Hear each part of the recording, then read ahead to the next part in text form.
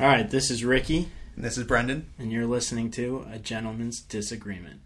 What I wouldn't give for the hope I used to find in a case of lion's head. Folks of different minds, because even though we did not share the pains we share, that American ideal, friends made over arguments in an early morning buzz. Need an early morning buzz. All right, Brendan. Well, it is July the 1st here. A few days removed from some momentous things. I think I know what we're doing here today, but why don't you tell the listeners? Yeah, there was no other thing to talk about this week than the SCOTUS's Dobbs decision. And we knew this was coming. You had been pushing for an episode on this topic for a while, particularly after the draft was leaked back in February. And I had said, no, let's put it off until we get the actual draft. We don't know what's going to happen. We don't, in some cases, want to be counting our chickens before they hatch. Well, let's see what actually comes out. And so it did come out last week, and that's what this episode is going to be focused on. We do have a number of segments here. We're going to record over the course of several days here. So we apologize in advance if things feel repetitive at all. There's so much to talk about, and we barely cracked the surface here. We totally understand that neither of us are experts at there's various aspects of this decision and the implications for this decision, but we try our best to hit on as many of the issues associated with the Dobbs decision as possible. Yeah, and I guess I should also call out, I'm very excited that we'll be joined by one of my good friends from college, Mikaela Louie, later on in the podcast. So you're going to hear Brendan and I rant for a little bit, but definitely stick around because that interview is worth a listen. Yeah. So we, on our Instagram, again, if you don't follow us, please give us a follow over at A Gentleman's Disagreement. But we had thrown out like, hey, if you have any thoughts on this episode, I know there's a lot of feelings out there. Please feel free to shoot us a message. And a lot of people did, which we really appreciate. But the one I thought was most relevant was someone just responded, get a female on the show. So we're like, yep, that's a good idea. So I think just to touch on that briefly, I don't think this is a conversation that men need to or even should stay out of, because this is a decision that does affect men in a lot of ways, and men certainly have a right to an opinion. But obviously, having two men talk about this leaves out the most important voice, which is women in ed. And so, like Ricky said, that's probably the most important part of the episode, speaking with Mikaela. And we're hopeful to get on some more perspectives from the more female perspectives on this issue as we go along. But I'm very grateful that she joined us for that.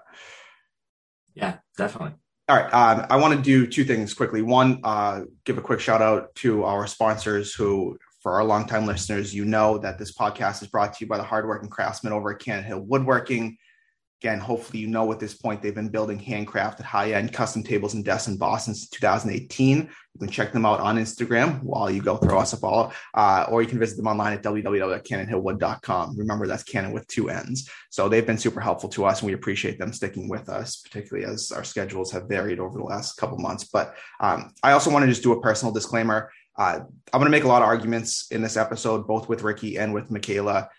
I believe in a lot of these arguments, but I don't believe in all of them. I do feel like my job here is to provide a conservative, a different perspective than Ricky provides and that Mikaela is going to provide here. And so I'm going to push some arguments that I maybe don't personally believe in. I'm happy to push the arguments. No one loves a good debate, and certainly no one loves pushing the envelope in a debate more than I do. And so I'm not making these against my will at all. I'm just saying that I understand that there are real life consequences, and it's probably going to come off across a little glib at times from me making my constitutional arguments or some of the other arguments that I make. I understand that for a lot of people out there, this isn't just a theoretical, philosophical debate like it can be for me because I'm not in that position.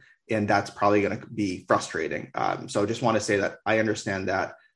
With that said, I tried to make arguments and force Ricky and Mikaela to defend their positions, and I feel good about doing that. We love you for it. Yeah.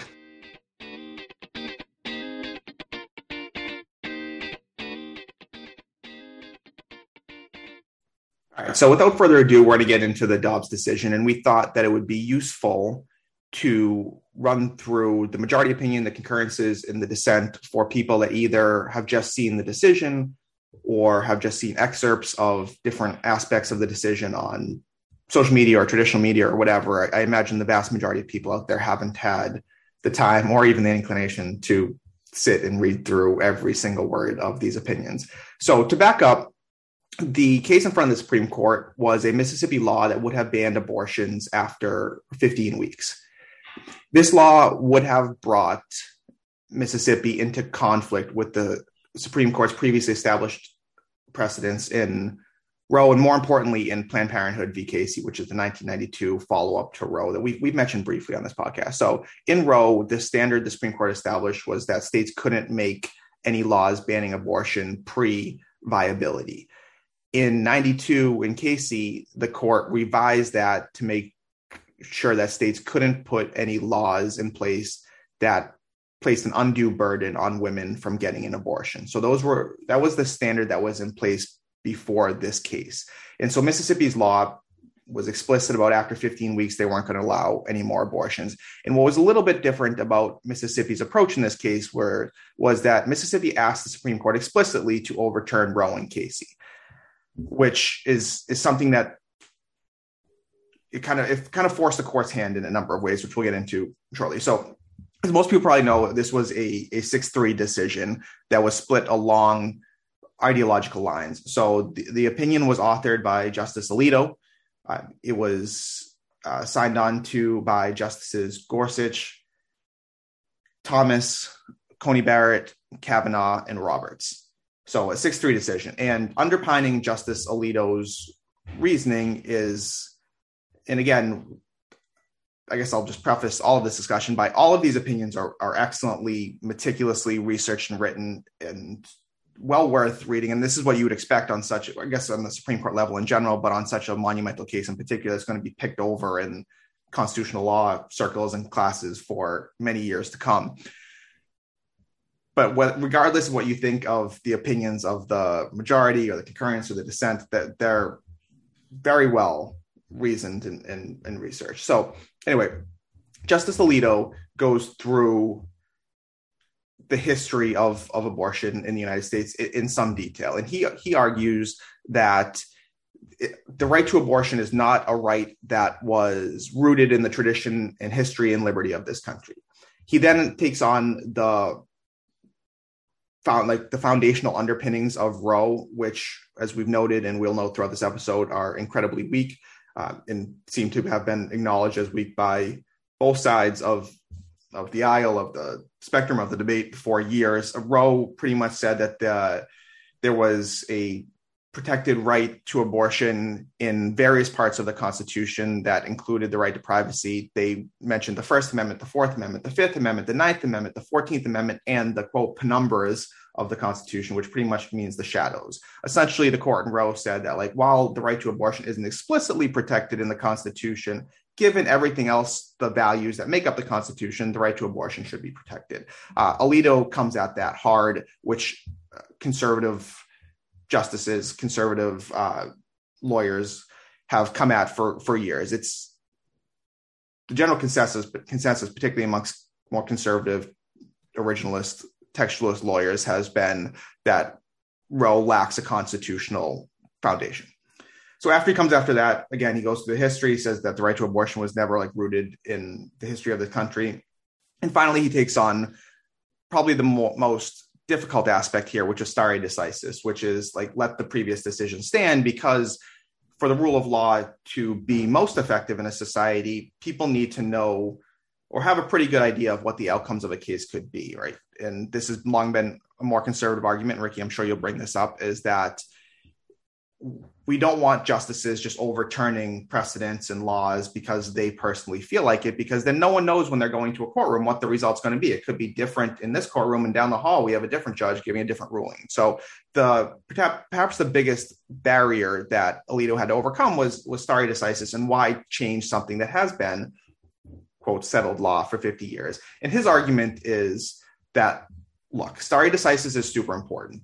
He acknowledges it, the majority acknowledges it, but he says we do have a constitutional duty in this court to overturn decisions that are wrong. And he said, because Roe and Casey are so weak constitutionally, this is why just going stare decisis isn't necessary here. He, again, famously or infamously at this point, says that Roe was egregiously wrong from the start. Its reasoning was exceptionally weak, and the decision has had damaging consequences. And so he attacks stare decisis as something that we don't just adhere to blindly. We try to as much as possible, because for the sake of the rule of law, but when decisions are so egregiously wrong from the start, then the court has a responsibility to overturn them.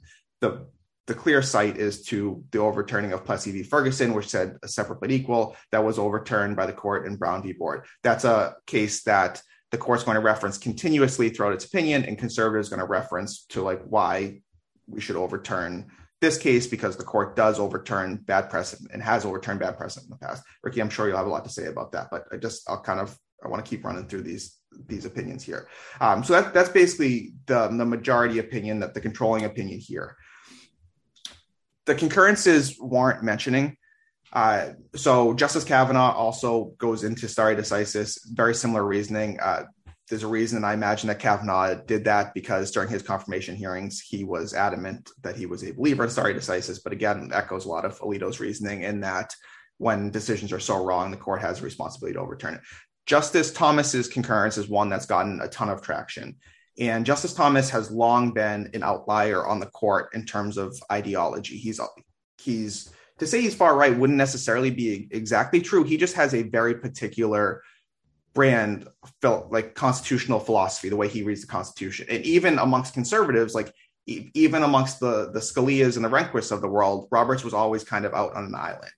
And what he says in his concurrence is that given the court's reasoning today, the court should go back and look at a bunch of its precedents, including the things like the right to contraception that the court established in Griswold, the right to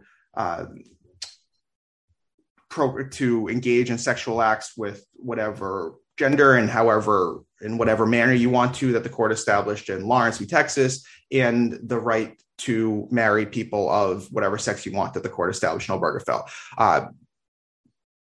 Thomas is out there by himself on this. And a lot of people, particularly in liberal circles, have been up in arms saying, like, look, the court's not done. These conservatives are not done. They've come for our abortion rights. They've already taken those. And now they're going to start looking at our contraceptive rights and our right to marry rights and our sexual rights. I guess you can say the court's already come for those sorts of things. So Thomas has gotten a lot of airtime. I will say, just kind of as a disclaimer, one, again, he's out there a little bit on his own. No one else signs on to this. Two, Thomas doesn't say that, like, hey, I want to get rid of your people's right to contraception or people's right to marry homosexual partners. He says that, like, look, the court's reasoning in those cases was under this umbrella of substantive due process, which he has long been against, and which Alito attacks in the decision. And Thomas says, look, if people want to bring those cases back to the court and say that, like, look, I think that homosexual marriage should be protected under the Equal Protection Clause of the 14th Amendment, or that right to contraception should be protected under the 9th Amendment or the 4th Amendment or other things. He said, or even like the Privileges and Immunities Clause of the 14th Amendment. He says, I'm open to other arguments. So I just don't believe that the current arguments underpinning those decisions are right, and the court should look at those again. So just a little kind of background on that. The difference, now I'm getting super constitutional lie. Alito pretty much says that, like, look, liberals, you don't have to be concerned about all of, like, your rights going away with contraception and homosexual marriage and like sodomy and the way people have sex. he says that abortion is unique because it poses a moral question. And so abortion is separate from all of those other issues because abortion has this moral question of the protection of the unborn child versus those other issues, which don't have the same type of question. Thomas disagrees on that. All right. John Roberts, classic middleman, John, most concerned about protecting, as Ricky, you had noted earlier, the quote unquote integrity of the court. Roberts says that, look, he would have allowed Mississippi's law to stand and allowed Mississippi to ban abortion after 15 weeks, but he would not have overturned Roe v. Casey. And he says something, and I've often criticized Roberts as just this like middleman who has no real judicial like ideology. He doesn't do his job, in my opinion, of adhering to the law and interpreting the law. He is, and again, as a Chief Justice, he has some more responsibility to do this. He's more concerned about like the court in general. And like we've seen that in the Affordable Care Act, and we see it now here. But anyway, I do think his reasoning here, or a couple lines, was particularly interesting. So again, Roberts is right down the middle. And he says, both the court's opinion and the dissent display a relentless freedom from doubt on the legal issue that I cannot share. And he goes on to explain why, but he pretty much says that the majority is so convinced that they are in the right here, and the dissent is so convinced that they are in the right here, that neither one of them is moving from their position. And when we talk about the politicalization of the court, this is really what we see often in Congress, is just you have people on so far apart that no one's willing to come to the middle. And this is where we've seen a million articles recently of like how Roberts has lost the court, where he was in previous years, he might have been able to cobble together some sort of consensus like he did for the Affordable Care Act to strike down some of the more odious things to conservative justices, but also to allow the general act to stand. He not only was he not able to do that, he's standing alone in the middle here. He's got 5 justices to his right and 3 justices to his left who are dug in on their positions. And he's clearly lamenting that in his opinion. Finally, we'll get into the dissent, which relies heavily on public policy arguments. They go deeply into tracking like the real life implications of this for women everywhere. They lament the lack of stare decisis, which they say that the conservatives have long preached, but now are being hypocritical and overturning these decisions. Their last paragraph is the one you've probably seen all over social media if you've been on social media, which is admittedly incredibly well written, with sorrow, not just for the court, but for the millions of women that will not have these rights. We dissent. I will say one thing that was interesting was they pointed to the justices who controlled in Casey, which were Justices O'Connor, Kennedy, and Souter. They said they're, quote, justices of wisdom. They would not have won any contest for the kind of ideological purity some court watchers want justices to deliver. But if there were awards for justices who left this court better than they found it, and for those that the reason that left this country better and the rule of law stronger, sign those justices up.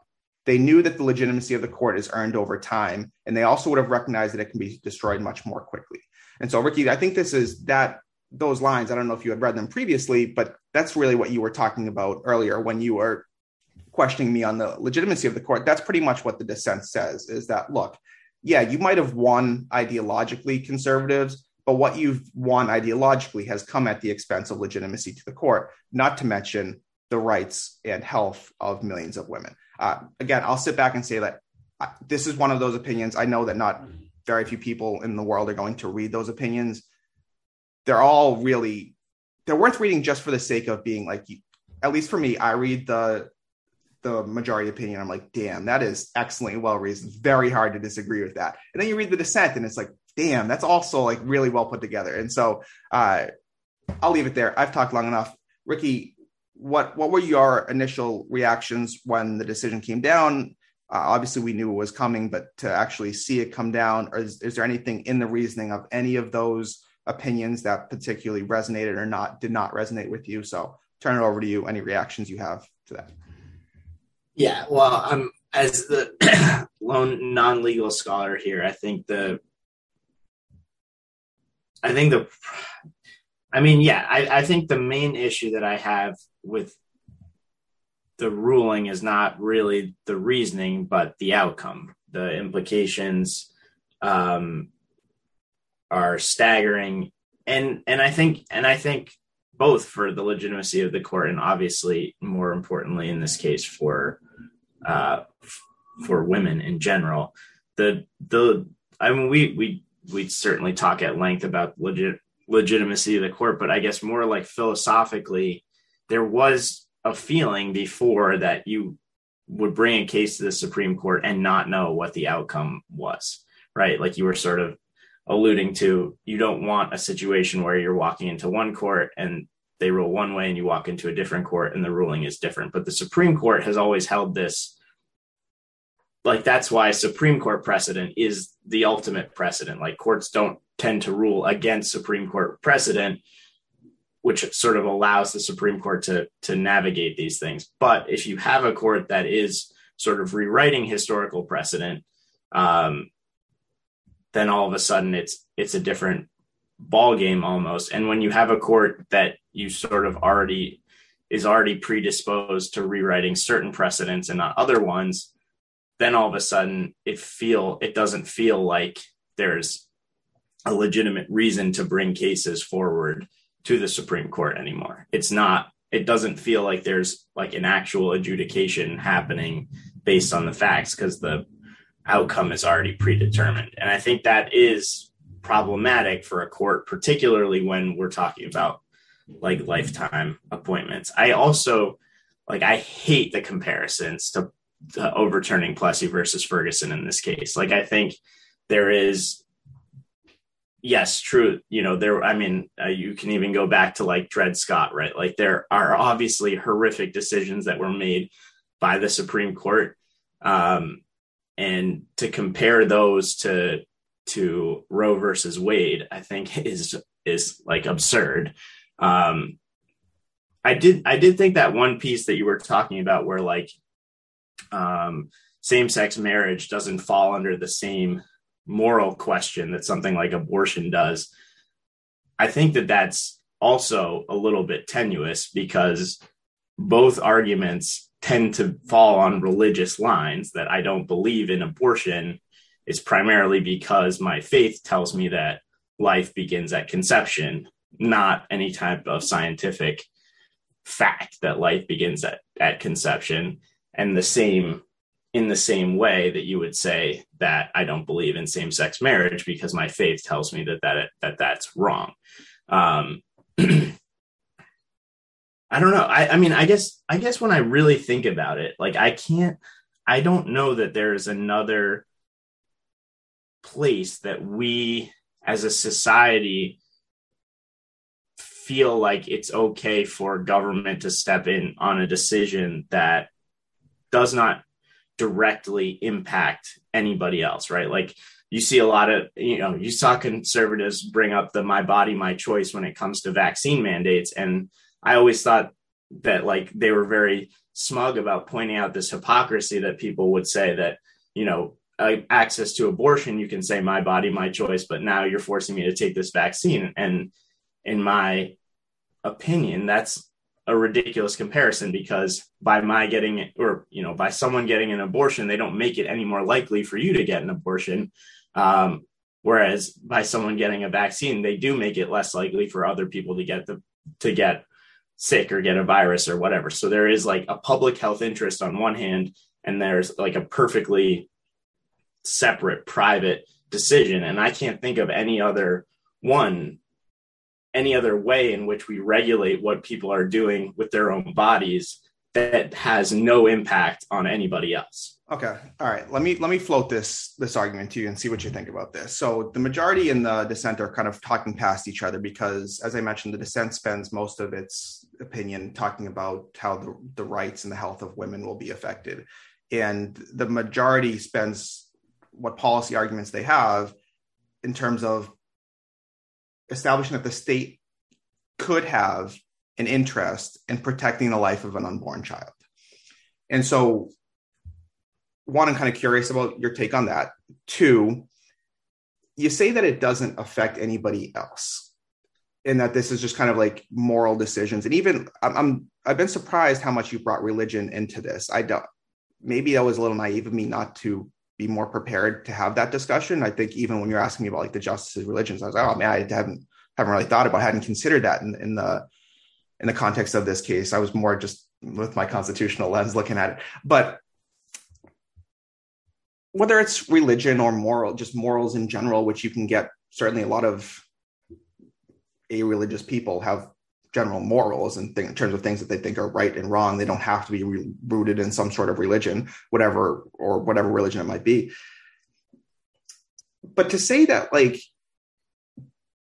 if you're going to consider that at some point the child, there is a child that is in there, and I'm not making the argument that it's right away, although you're welcome to make that argument. But I do think there is science that, as science has evolved, conservatives have marshaled that science to show that, like, look, we can tell when a fetal heartbeat begins. We can tell when a fetus starts to feel pain. We can tell when a fetus is viable. And so, like, all along those stages, we have scientific evidence of certain things about a fetus. And so to say that, like, the rest of the state or other people don't have an interest in that, to me, how is that not analogous to, like, all right, well, you know, if someone kills someone out in the street, that doesn't really, like, affect me, right? Like, it's just like, all right, it's just murder. Like, if I'm not philosophically or morally opposed to that, well, what difference does it make to me? Why, like, to say that, like, morals and should never have a place in government, or that the state should not protect life, I think is maybe too general. What do you think of that argument? I think that argument is 100% absurd. All right. First of all, if someone gets killed in the street, to say that it doesn't affect you is ridiculous, because now all of a sudden you have to reassess your probability of being killed in the street. That, like, impacts your life. Like, you can't just say, like, oh, I don't care about murder. Like, notwithstanding the fact that whoever is getting murdered is having their rights violated, because they are a human being person with rights, because that's how we, like, establish things. Like, you don't get any other right until you get until you have a birth certificate and you are in this world. So to say that, like, I don't have, somebody else's murder in California doesn't necessarily impact me directly, doesn't mean that the government doesn't have a public interest at heart in preventing that. I think that that's absurd to equate to abortion, where, one, I think a lot of I wish we did have a medical expert on here, because I think a lot of the conservative science around fetal heartbeats and like when fetuses can feel pain, I think a lot of that is kind of junk science. And there's a lot of debate around, like, at what point is a fetus viable. Most of that is like 10 weeks, if not 20 weeks beyond when a lot of these new abortion laws are coming in. Like, I think general consensus around, like, any kind of viability outside of the womb is like 20 to 24 weeks, maybe. And we're talking about laws that are somewhere between 6 and 15 weeks. Again, like, without, if somebody is murdered, that's something that, like, people would know. They would have family, or, somebody would know them ostensibly. I'm not obviously there are certain people who don't have any family, and I'm not saying that it's okay to kill them. But if a woman on her own gets an abortion and she hasn't told anybody about this, or, like, there is literally no implication on anybody else's life until, like, it's and I'm not saying that she can't announce a pregnancy and then decide later that, no, I can't, I don't want to go through with this for any whatever reason. To say that again, like, I really don't think there is a parable situation. And I agree, there is a certain component that governments do have an interest in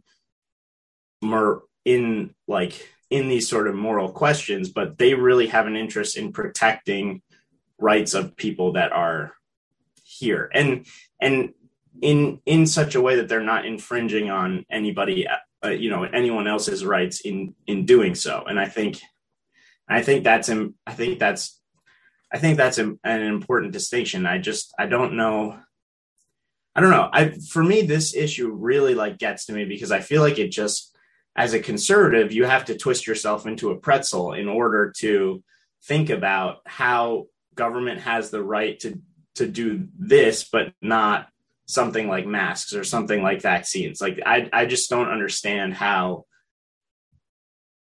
for all of like the freedom of choice, like, again, someone's right to access an abortion doesn't do anything to anybody else's rights at all. So how do you just reconcile it? I don't follow. Sure. And there are things that people, like, vegans don't eat meat, like, in their morality, like, meat is murder, right? So if like there are enough of them, would we ever come to a point as a society where you can say that, like, no, we're banning meat because that's like, it's because that these personal decisions, like, how do we, I don't know, that's probably not even a good analogy, but it's like, I'm just trying to figure out, like, how, I don't think there's any other question that is analogous. I don't know. Okay, so I want to transition slightly into some of the polling that we've seen, because I think a lot of the narrative, certainly in the bubbles up here and in the Northeast or on the left in general, is that, like, look, this is this small group of judges or senators or whomever, the tyranny of the minority, that are making these laws that the vast majority of people don't agree with. So Vox, this is just taken from a Vox article, which was published June 24th, in reference to a Pew study. So Pew is one of, if not the best polling place in the United States. So Pew does find that a sizable majority of Americans said abortion should be legal if a woman's health is at stake, 73%, or if the pregnancy was a result of rape or incest, 69%. When it gets to, like, should it be legal if the baby was likely to be born with disabilities or health issues, 54%. But then when we talk about, like, the stage of pregnancy, so if we break it down, in the first 6 weeks of pregnancy, 51% said abortion should be generally legal. 26% said it should be illegal. 24 weeks into pregnancy, though, only 29% said it should be legal, while 42% said it should be generally illegal. And so, Ricky, I feel like you're a little bit just kind of like painting with the broad brush here and saying that, like, look, that abortion, it's infringing on people's rights. People should have abortions whenever they feel like it is their right to do so. You say no? No. Okay, so you agree that there's a point where you would say, unless the woman's health is at stake, we should not be having abortions. I don't know that I would go that far, but I think there is a reasonable point after which we can have a discussion, right? Like, historically, eugenics and things like that were basically through selective abortion. Like, yeah. I think that is a fairer point. And also, like, once we've gotten beyond the point of viability, like 24 weeks, so 6 months into the pregnancy, we're talking about kind of a different situation. But none of these new laws, have anything to do with that. Sure. Okay. I don't disagree with you, but I want to take that premise of, like, there's a certain point that I think the vast majority of Americans would say that, like, look, I'm not super comfortable with people having abortions, again, unless the woman's life is at stake, which I believe every state does provide exceptions for when the woman's life is at stake. And again, if I were making these laws, there would be other exceptions in there. But if we establish that there is a line where people are generally not comfortable with people having abortions, again, unless the woman's life is at stake, then I think that line becomes up for debate. And so you say 24 weeks. For you, after 24 weeks, potentially, you're a little uncomfortable after that point. But who are you to say that in Mississippi, they're uncomfortable after 15 weeks? In Texas, they're uncomfortable after 6. Shouldn't they be able to make their own laws? If everyone's going to draw a line somewhere, why is your line the right line to say what should happen in Mississippi or Texas? Yeah, I mean, at the end of the day, Roe versus Wade didn't protect abortion through the end of the pregnancy, and neither does Planned Parenthood versus Casey. Like, both of them use that viability as a standard, right? And that is not, again, and I think that is there's more of a scientific consensus around that than there is about, like, my opinion. I'm not, like, arbitrarily picking 24 weeks. That is, like, a relatively understood. By the time we get into the third trimester, there are, premature babies are born in that time frame, and they, like, can survive. I think, yeah, I mean, like, we're talking about laws in Alabama, Arkansas, Florida, Kentucky, Louisiana that have no exceptions for rape or incest, which was a very like commonly understood reason that like at any point you could do that and you could have an abortion then. And like, we talk about the health of the mother being in the equation. And I think, at the end of the day, here's like, I might feel queasy about abortions after 24 weeks. I still don't know that I would say that people shouldn't be allowed to have them. And this is kind of my reasoning. One, abortions in general, like nobody wants them, right? It's not like taxing a bad where like we're trying to make people less likely to do this thing because we think it's like a moral hazard, the way like, people are enjoying cigarettes, but like we don't think it's like good for them, so we make it harder for them to get cigarettes. Like nobody is actively out here seeking to have an abortion. So whatever someone's personal reasons are for doing that, again, I don't think it concerns anybody else. And like, I might not feel comfortable after 24 weeks. And like, if I, and obviously I'm a man, so I don't ever have to make this decision. So at the end of the day, whatever someone's personal opinion on it should be their guiding principle. Like I've gotten to 25 weeks and now I think this is no longer appropriate.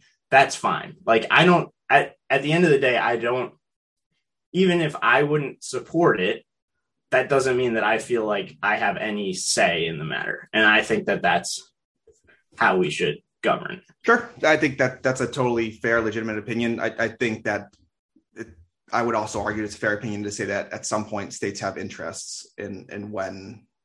But why?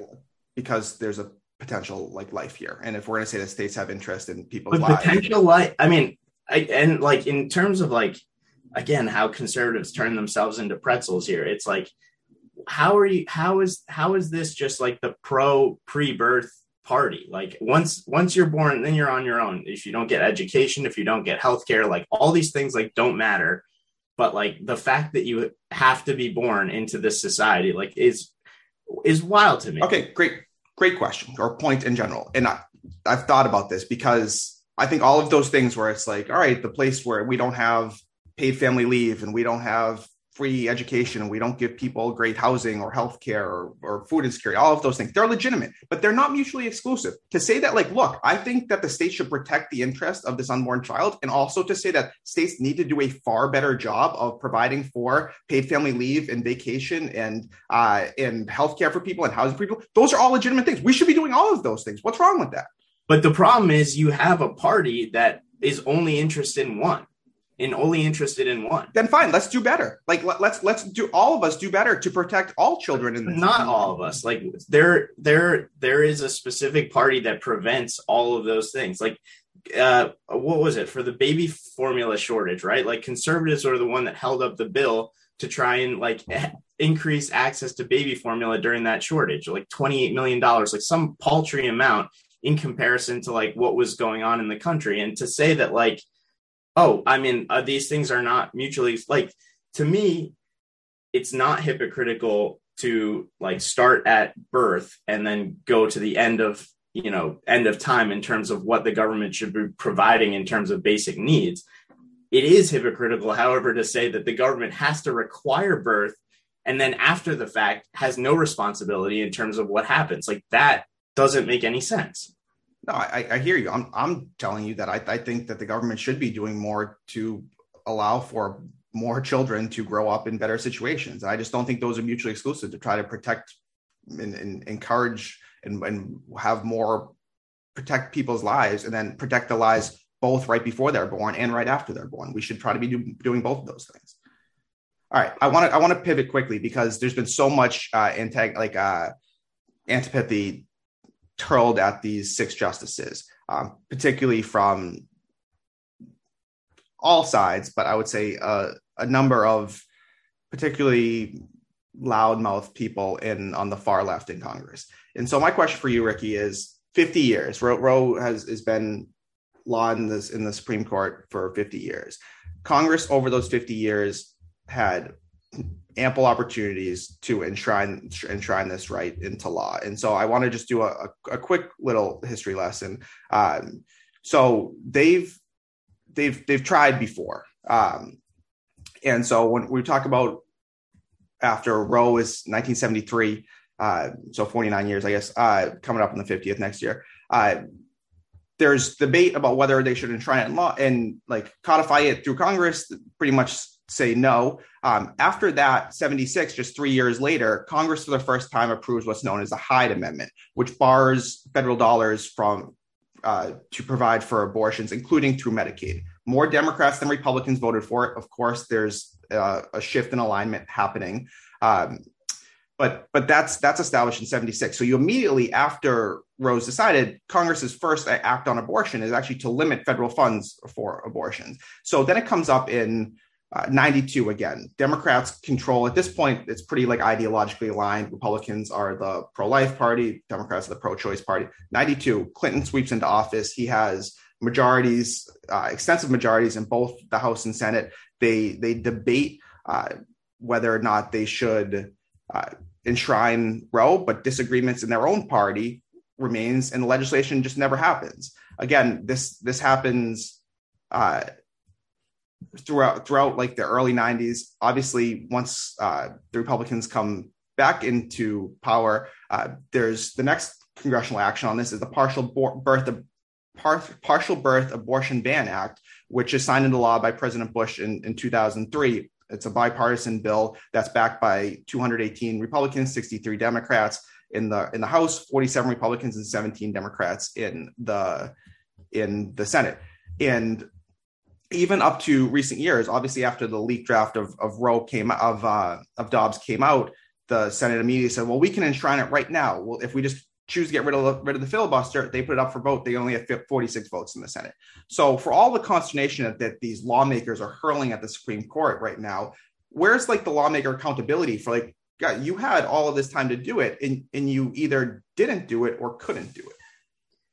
Yeah, that's a good question. I think we talk a lot about like political capital in terms of like how much you can realistically get done, regardless of like how, like what majorities that you have. Like there's still only a certain amount of legislation that you're going to get passed in a certain period. And I think it's hard to say when Roe is in existence that, and we believe in the Supreme Court's ruling, that we should need to then further create legislation to do something that is already in place in law and recognized by the highest court in the land, above and beyond or like over other pieces of legislation that we have to pass. Like it would be hard to go back to the constituents and say, look at this huge achievement we did in 1992 to codify this thing that was settled in 1970. Like to me, like I don't hold them as responsible because it's like solving for a problem that many could say was already solved. Now, you know, you can argue about the tenuous nature of Roe and the ruling, and like the reasoning was not, you know, immaculate and clearly picked apart in many ways in this recent opinion.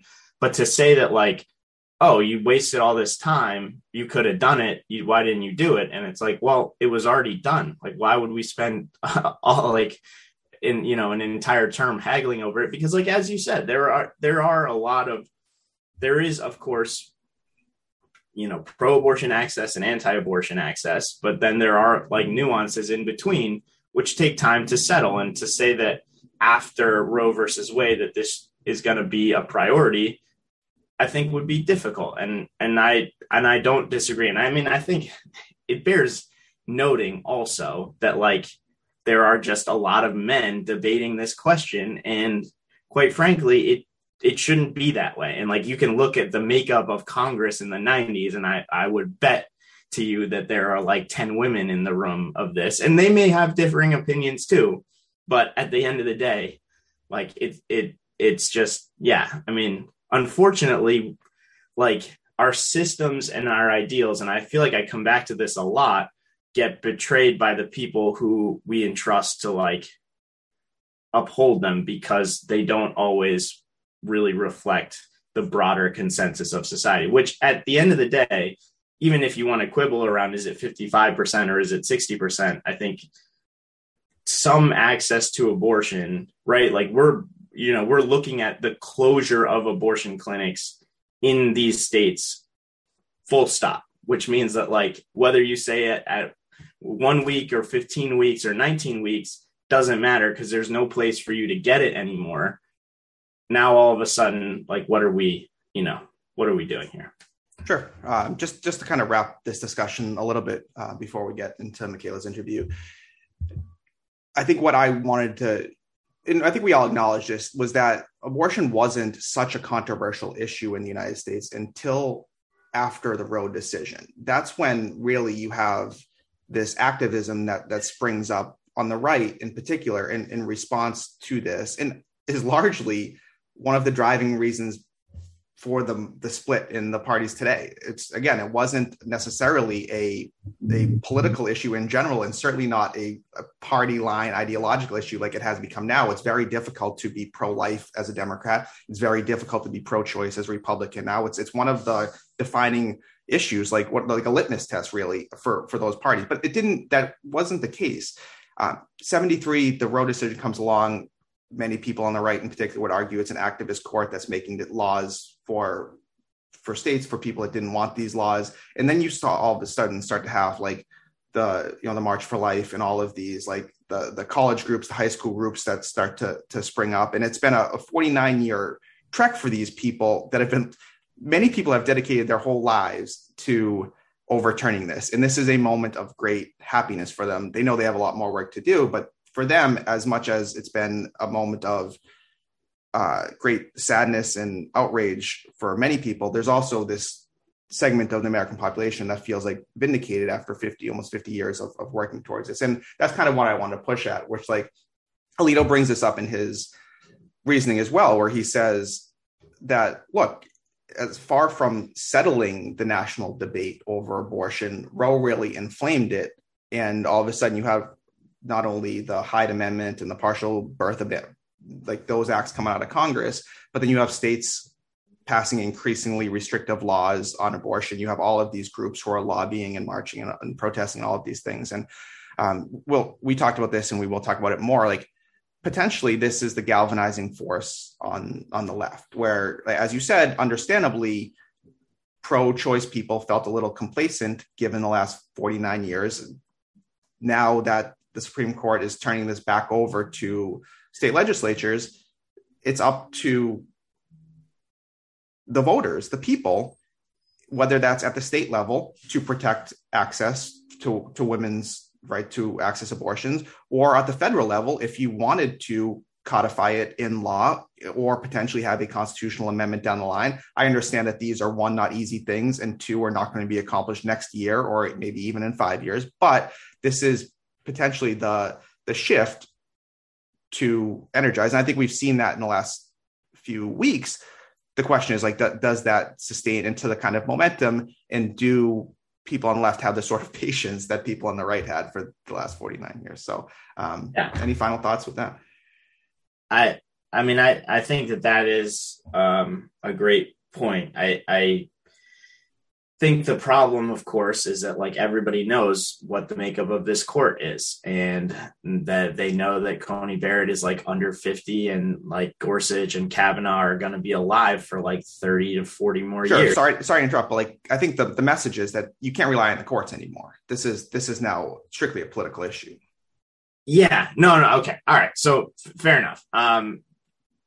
Yeah, I mean the thing that could be good about it is that maybe we will have a more explicit solution, a more explicit piece of legislation to deal with this, and then politicians' views on this will become more important because they hadn't been in the past. I mean, I think that is definitely true. I think the sad part is it took 50 years to get to this point. it's sort of all been undone, and it may take another 50 years to get to potentially the ideal situation given our current state of politics. And I think that and then there will be a lot of women who unfortunately sort of suffer the consequences of that between now and when we get it right. And I think that's very sad. Well, I think it's beyond past time to bring a female voice into this. So let's bring in Mikaela and have some of these conversations with her. Yeah, let's do it. We are very excited to welcome my good friend Mikaela Louie to the podcast today to talk about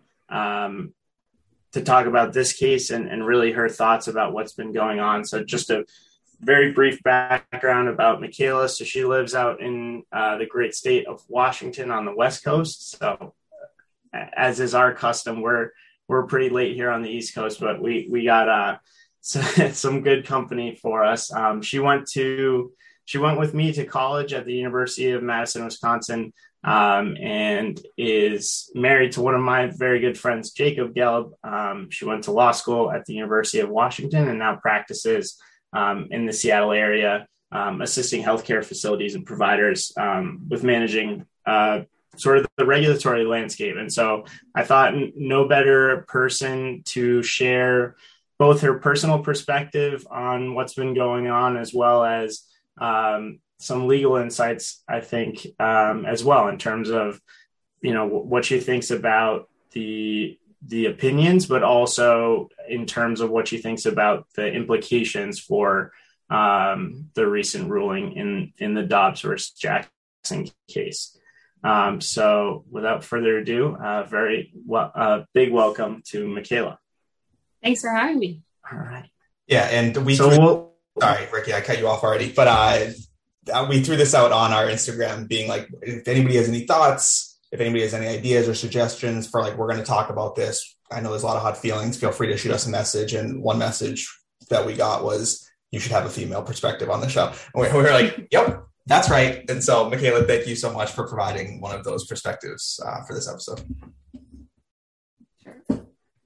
Yeah, this is definitely one that, while we do have our own thoughts about a lot of these things from different perspectives, without a female voice in here, we'd really be missing sort of the important voice in this story, the people who it's impacting the most.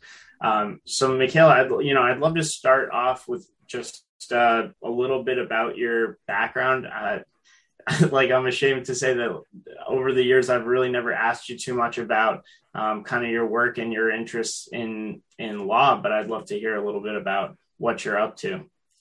Sure. So I had sort of a windy path to the law, as I think many do these days, but I was always interested in politics, and, I interned at the Capitol in Madison in college. But when we graduated, of course, it was sort of a precarious time. We were just kind of coming back from the recession, and I didn't know what I wanted to do with my life. And many of my friends at that time went straight to law school and are now disgruntled lawyers, corporate lawyers. And I took a different path. I lived abroad for a year. I worked, I taught English in China, and I worked for an NGO in India. And then upon moving back home, I worked for a nonprofit organization for about 5 years. And in that space, I did mostly training and consulting around issues of health equity and language access with hospitals and health systems and state departments of health around the country. So that's where I sort of started to become much more familiar with the U.S. healthcare system and those types of clients. And I should say, too, my whole family's in medicine.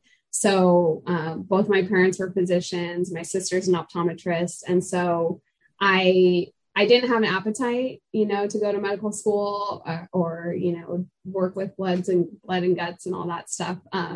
So the law was sort of my path to be involved in that field, in that space, because of my familiarity and my passion for it. And yeah, so then I decided to go to law school. I just took a leap of faith and said, I think, especially as I was advising clients at that time when I was at the nonprofit, the ACA had been enacted. There were a whole suite of new laws, particularly anti-discrimination laws and language access things that the Obama administration was going to be enforcing differently. And I felt like I really needed to have expertise if I was going to advise and consult clients on those issues. And so law school is where I ended up. I'm very fortunate to have gone to UW, the other UW, here in Washington State, and they have a health law program. So I was able to focus sort of my legal education in health law. And then I've been practicing now for about 3 years. And like you said, we work with mostly public hospitals, some private provider groups as well, and other entities. But I'll say now that anything I express today on the podcast is not, related to my work or any particular client. It's just really my own personal views on the issue. Yeah, and that's perfect. Exactly what we're after, and a very nice legal disclaimer. I feel like I actually should start off with that as well. These expressed opinions are mine and mine alone. Well, I mean, I think that background does, though, really lend itself to a lot about what we're going to be talking about today. But I guess before we start kind of diving into it, I just want to get a sense of like what you're feeling today, now a couple of days removed, what you were like, how you found out, what you were sort of feeling when you first found out. Talk me through it a little bit. Well, I take a deep breath because it's a lot. It's emotional. I think when I saw the news break a few days ago on Friday morning, I wasn't surprised because we had the draft opinion that was leaked. We knew based on the composition of the court, this was very likely. It wasn't a feeling of surprise. It was just more a feeling of not panic per se, but just, it was heavy. It's a nightmare scenario for so many women, for providers. And that's what I went to immediately. I personally have so many women in my life who I know have sought abortion care for such a wide variety of reasons. And just thinking about those scenarios and thinking about women who are currently experiencing that, who are now stripped of the ability to take that course of action. That was just it was just gutting. It just gutted me. And yeah, I still feel emotional about it because as I'm sure many of you have heard the stories coming out of some of the states who just shut down that morning. Right. And the women who were scheduled to have procedures and the impact that it's had already. It's just devastating. Yeah. I totally felt sort of the same way. It was like you knew that this was coming, definitely from the draft opinion, but it was sort of the writing had been on the wall for a while. And I guess, people who are proponents of abortion access have sort of been sounding the alarm from one Supreme Court justice after the other. And I wonder a little bit, does it feel sort of different? I mean, obviously the situation is very different now, but one could argue once the Supreme Court went to that 5-4 majority, or even, and of course, when it went to 6-3, that then there was really no hope for this left, but there wasn't that sort of impending sense of, I don't know if doom is the right word, sort of feeling, or at least I didn't feel that as someone who like is a proponent of these things, but it doesn't feel like that is a huge driving force in my life. And I'm wondering if it was similar for you, or if maybe this has sort of just been a culmination of kind of like a miserable sort of, long-term kind of feeling. Yeah. I mean, I think, like you said, this was decades in the making. This was a deliberate strategy by anti-abortion advocates. And, as soon as, it was a cascading effect, right, of a series of events that happened that led us to here. So we could go back and think about McConnell blocking the Merrick Garland nomination. We could go to the 2016 election. There's just so many things that have happened that have led to this. And I think, I don't think it was a foregone conclusion. I think, however, I'll say, as soon as the individuals who were nominated and appointed to the court became evident and what their views likely were, despite what they may have said to certain senators, I think it was pretty clear. And for what it's worth, I think the Chief Justice, despite my own personal feelings on him, does care about the court's legitimacy and has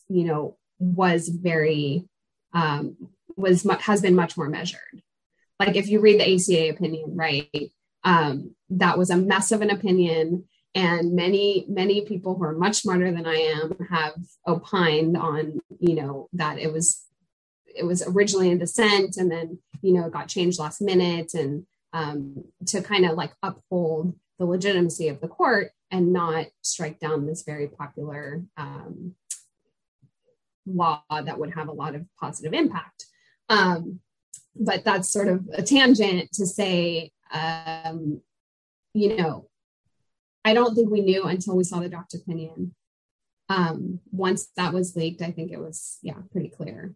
And I think for women like myself, like I live in the state of Washington, right? We are a state that will, at least at the moment, have confidence that we will protect a woman's right to an abortion, that we will likely be a sanctuary state for abortion care, to our neighboring state, Idaho, for example. So the decision doesn't impact me directly in that way.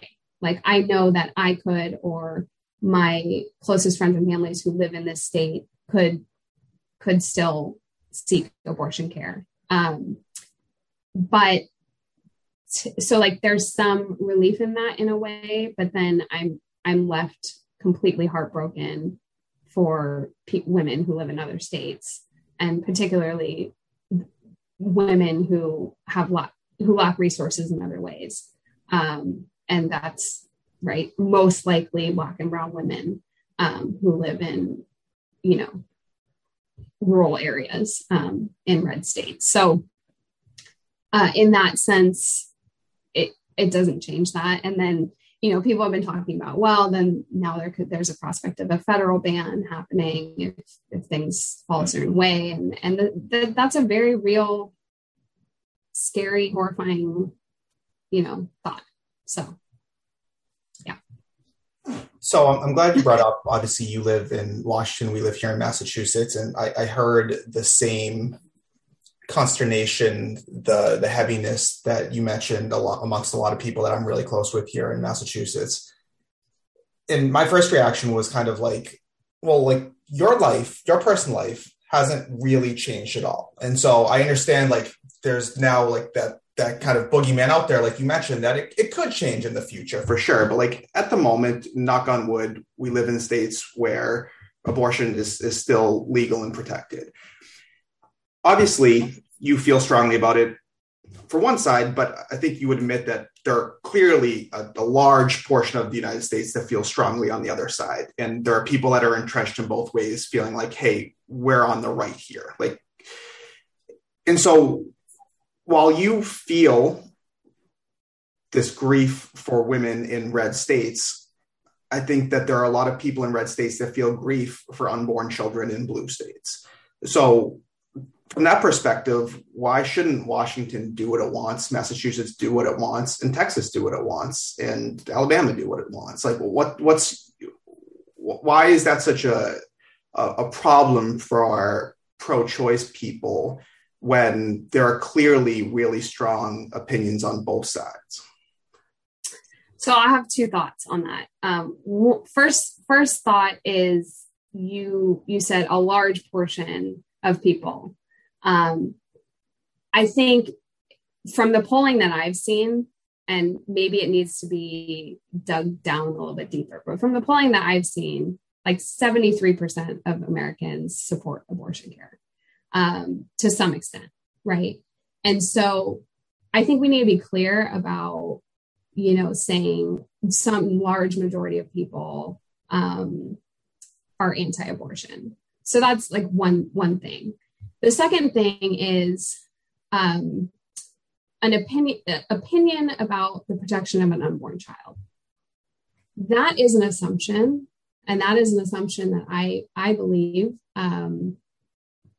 is one of the most problematic things about this whole debate. One of the most problematic things about the opinion is that there's an assumption, or I should say not even an assumption, a belief that there's a state interest in an unborn child. Because that's not a scientific or a legal concept. That's a moral and religious belief that an unborn, not even a fetus, but an unborn like collection of cells that is an embryo has some rights. And that's where I think, this debate goes completely off the rails. And that's fine. If you believe that, like, if you believe that unborn human, as you put it, is an unborn human and has rights and has personhood or whatever you want to say, fine, great. I don't believe that. And many people in your state don't believe that. And even if you do believe that based on a religious belief, I don't think that should be imposed on anyone else. And in fact, I'll just share personally, I'm Jewish. And as a Jewish woman, Jewish law, generally speaking, for the most part, provides that a woman's life should be prioritized over a fetus. And so, again, it's just, I think, it's sort of, we get confused and conflated when anti-abortion advocates talk about, potential life or unborn life or whatever, because it raises a lot of morality questions. I don't deny that, but that, in my opinion, shouldn't have any bearing on government imposition.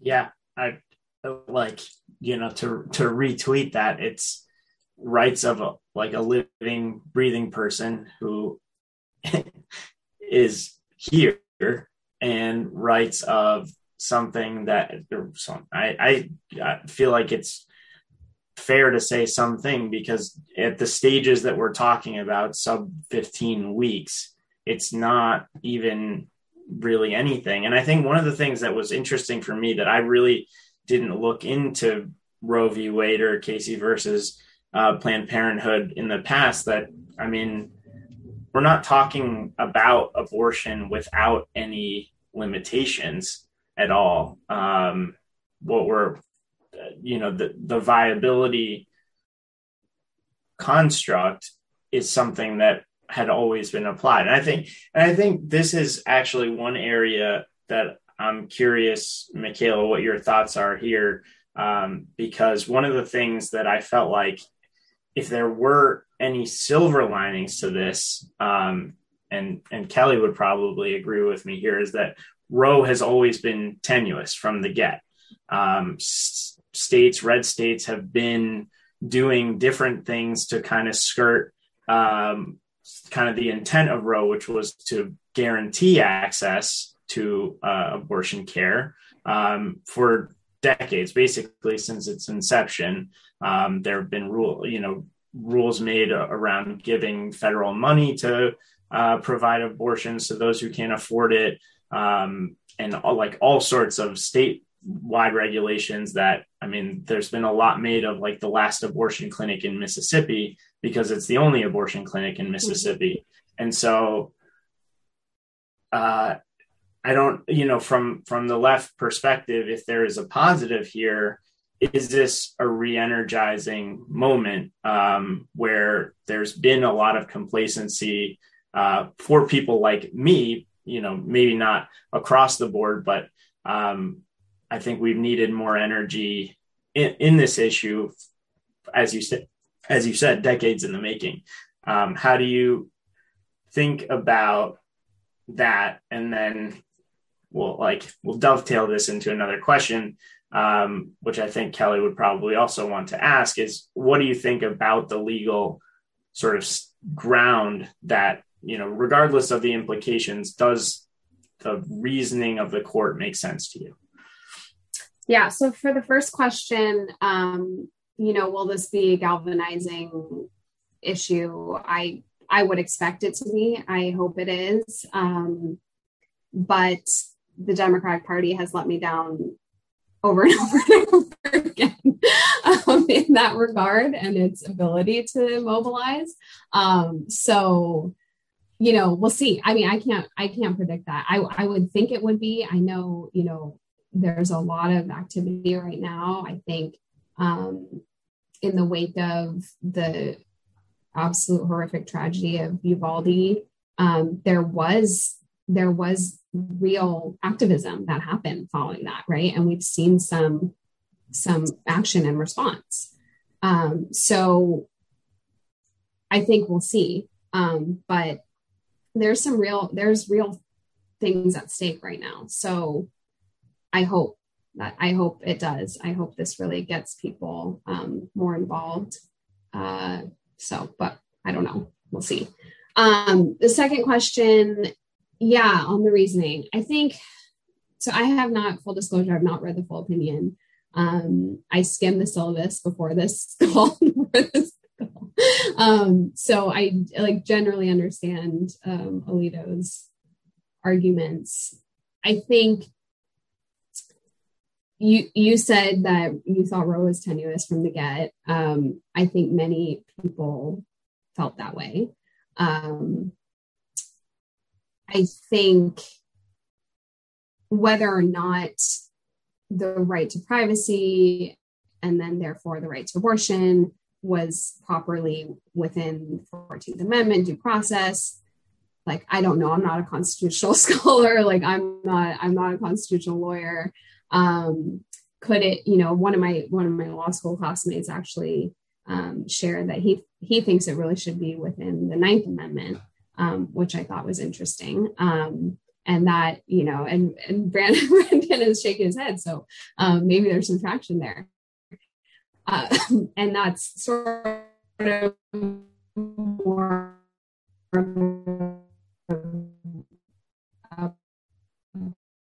broad,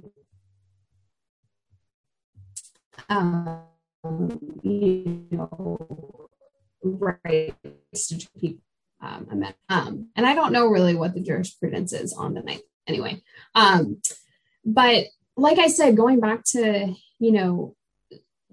the court essentially applied rational basis review, and in 14th Amendment jurisprudence, there's these levels are sort of with no, they apply this thing called rational basis review. Then there's an intermediate review and a strict scrutiny review. And strict scrutiny is reserved for fundamental rights. And so in those cases, right, like the right to religious freedom or other things, the state has to have a really compelling reason why they're going to regulate that. or put some legal restrictions on it. In the court here said, well, there's no fundamental right to an abortion, period, because there's no history and tradition of abortion that can be found, and all of that. So they applied rational basis, and they said there's a state interest, or states can find an interest in potential life, and therefore, I think that's sort of what the reasoning is. And again, I go back to what I said earlier, like, to assume that there's a state interest in potential life is, in my opinion, a religious and moral belief. And so, yeah, I think I just disagree with that. Yeah, I mean, it feels like for people who are, there is like whatever the state's rights can, but it feels like for people who are actually actively anti-abortion and abortion access, it's like always tied to a religious belief. There is no like practical or non-religious reason for feeling this way about things that like really just couldn't possibly affect you. Right. And I mean, if you take that if you take it further, then I think, well, let me back up. I think it also is at odds with other people's religious rights. And I believe I saw, and I don't know if this is true or not, but I believe I saw that there has been a case filed in Florida by a Jewish woman that says that, their abortion restrictions are in violation of her religious freedom. And so I would be very curious to see if that were to ever reach the Supreme Court level, which who knows, like that's very long and a very speculative like exercise. But this court that's like pretty obsessed with religious freedom at the moment, but a particular brand of religious freedom. When you put that up against abortion ban, how do you balance it? And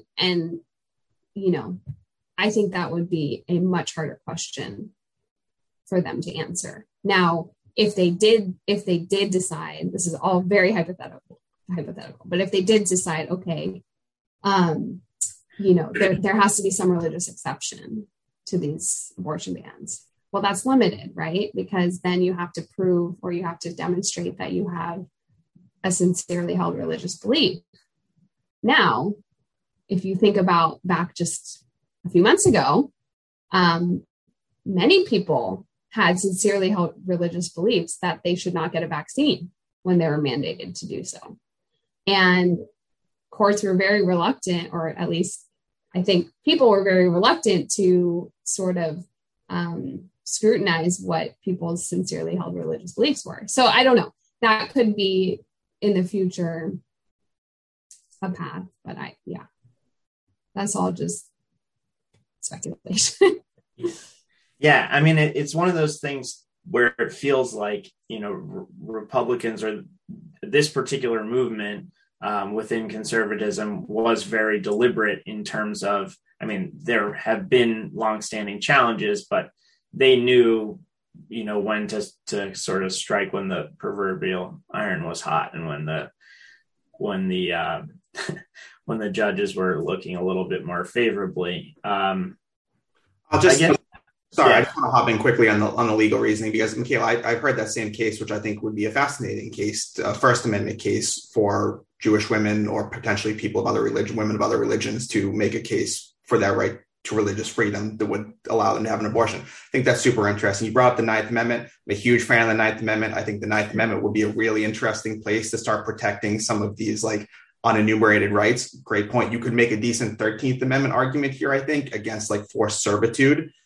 My take is, and Ricky, we talked about this, is that Roe was decided on the 14th Amendment, which to me seems there's no real legal basis. And for the current makeup of the court, they also seem to think that there's no legal basis for it. And so like this has been the problem with Roe since it was, as you mentioned, since it was decided, and why Alito now infamously or famously said that Roe was egregiously wrong when it was decided, is because the legal precedent is terrible. And so I don't disagree. And even, I don't know if we want to get into Thomas's concurrence now or not, but like Thomas is pretty much like, look, all of these other rights that go along with it, we're talking Lawrence and Obergefell and I don't know what else I'm missing in there, but he was pretty much saying like, look, if you want to bring these cases back and see if there are other places in the Constitution that protect these rights, I'm willing to hear those arguments. But to say that abortion is protected by substantive due process, which is something that was just totally invented by the 14th Amendment, absolutely not. And so from like a purely legal reasoning point of view, I couldn't agree more with the majority. Yeah. So yeah, I mean, I think though, and again, not a constitutional scholar or lawyer. So, but they're looking at liberty, right? And the word liberty and what that meant and what it means. And I think there can be arguments made both ways. And so, yeah, the whole substantive due process doctrine and jurisprudence, like it may not have been the best place, but I think since it was there, I think the dissent's point is don't disrupt this now. And you don't have a good enough reason to disrupt it. So, I mean, I think that's like the crux of the issue, that the Supreme Court doesn't live in a vacuum. And so, well, one, I think there have been a number of challenges where other judges have sort of read this case. I mean, yeah, you can look at Casey versus Planned Parenthood, right, where they essentially said, like, yeah, we can amend some of this, but there is a history, there is a precedent here, and there are big consequences to basically saying that we're throwing these things out. And obviously, we've had historical reasons to do things like that, Dred Scott, Plessy versus Ferguson. But even that, right, like Brown versus Board of Education is also like a 14th Amendment, separate cannot be equal. But I mean, like if you read the reasoning that it cannot be equal, it doesn't make a ton of legal sense. I think we all agree, like as a society, that this was a huge step forward. And to have a court just say, well, I don't follow this technically under the 14th Amendment, so we're going to take society backwards because of this like technicality. I think I don't necessarily know that makes sense from like there's got to be some kind of practical understanding of the implication of the ruling. Well, yeah, I mean, that's the thing, is the court has never taken away rights. They have expanded rights. And as I think the dissent puts that context out there, right? For both the cases that the majority cites to sort of the import of overturning precedent and when and why certain rulings should be overruled. But those were all instances where one of them was minimum wage and the other was, desegregation. So both had, like we said, an expansion of rights, and this is stripping rights. So just from a practical sense, they're different in kind. And yeah.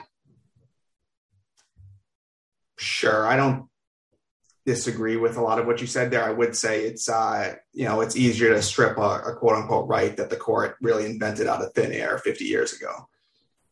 But I think, so the thing is, like, inventing out of thin air, a lot of rights are, I mean, is contraception in the Constitution, is an AR-15 in the Constitution. Like, there's so many things that are implied in constitutional law, and the court did that literally the day before or 2 days before by implying rights. And so to go back to this like strict scrutiny and then go back to this sort of like implied rights and go back and forth and pick and choose, I think that's where where folks have completely lost confidence in the court. Sure. I just, for the record, I don't think they're picking and choosing, but I understand that is a point that a lot of people have lost confidence in the court because they think they are. But I think they're being entirely consistent. Yeah. And if we think about the arms that people are guaranteed in the Second Amendment and what the founding fathers thought of when they thought of arms, everyone should get a front-loading musket and nothing else. Sorry. Like this. Disagree. I mean, I'm just curious too, like, what your thoughts are, Brandon, right? On the entire like constitutional analysis and relying so heavily on what we think the founding fathers thought at the time they thought it, and whether or not there's a foundation to believe that they were establishing a nation of progress, and that they potentially would have agreed that as things change throughout time, so should the law. Yeah, and I think that there is ways to change that, and it's called like a constitutional amendment process, which is why we've changed it repeatedly over the years. Like, why do we have equal rights for all races? Because we have the 13th, 14th, and 15th. Why do we have equal rights for genders? Because we got the 19th. So if my point is that, like, the founders, to your point, did anticipate that we would be a nation of progress, and they gave us the tools to make that progress. If a majority of the country, and an overwhelming majority, like a lot of people claim, really were so in favor of providing abortion access, they could have codified it any time in the last 50 years. Even after this draft opinion came out, the Senate tried to pass something and only got 46 votes. Sure, you want to say that, oh, that's a flaw of the Senate. But I'm just saying that, like, there were plenty of opportunities to codify Roe v. Wade and abortion rights, and it hasn't happened. It hasn't happened for a reason, because I don't think there's this like clear consensus that people want to paint it as. So I think the jurisprudence is doing exactly what they should be, which is to interpret the law as it is, until our politicians want to step up and make new laws, in which case we'll evaluate those. Yeah, I think, and Mikaela, this is where I'm hopeful that this, like, the silver lining, where I think politicians in the past who've sort of billed themselves as more or less like agnostic, or have been able to sort of skirt the issue by saying, like, I don't really have to have like a forceful opinion on this because we have Roe. You know, now the shoe is on the other foot, and hopefully this is more of a litmus test, you know, particularly for those people who feel like they are socially liberal, fiscally conservative, you know, moderate Republicans, to start making tough decisions, because in the past they could sort of get around it by saying, well, the law is already there, so I don't have to worry about this candidate's sort of, you know, feeling about these certain things. I can just talk about taxes. And now those protections are gone. And the hope is that maybe now there's like some energy for real legislative reform. Maybe. Yeah, we'll see. I mean, I think to Brendan's earlier point, that it could have been codified in the last 50 years. I think, first of all, filibuster or not, like, putting that issue aside, if Democrats in Congress had said, we're going to codify Roe, even though we have confidence, we believe in Roe, that would have been, strategically speaking, I think, sending very mixed messages. So yeah, anyway, I'll just say that. All right. Well, we've kept you here far longer than I think the 25 minutes we asked you for, but thank you so much for coming on. I think we both really enjoyed this discussion, and you know, come back anytime. Yeah. Thank you, Mikaela. I appreciate it's nice to have a legal sparring partner. Ricky and I have already talk this out from a policy perspective, but it's we appreciate your perspective is super valuable. I mean, I just want to add one thing, and that's the reality on the ground, because like we can talk here, we can like talk back and forth about the Constitution and, you know, jurisprudence and policy, blah, blah, blah. the reality on the ground is that people will die, women will die. There's a lot of confusion at the moment about what exceptions there might be in some of these state laws for, when a woman's life is in danger. And there are so many scenarios where that's going to be the case. I just had a child a few months ago and experienced pregnancy.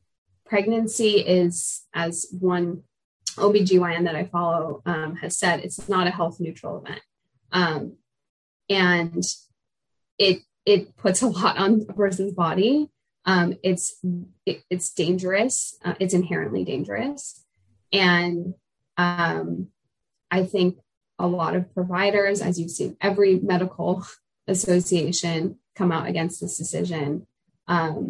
It's going to be a real test on patient-provider relationships, on standards of care, on whether or not physicians can uphold their ethical obligation to do no harm. I think it's a practical mess, and it's a nightmare. So, yeah, I just wanted to throw that out there. Totally fair.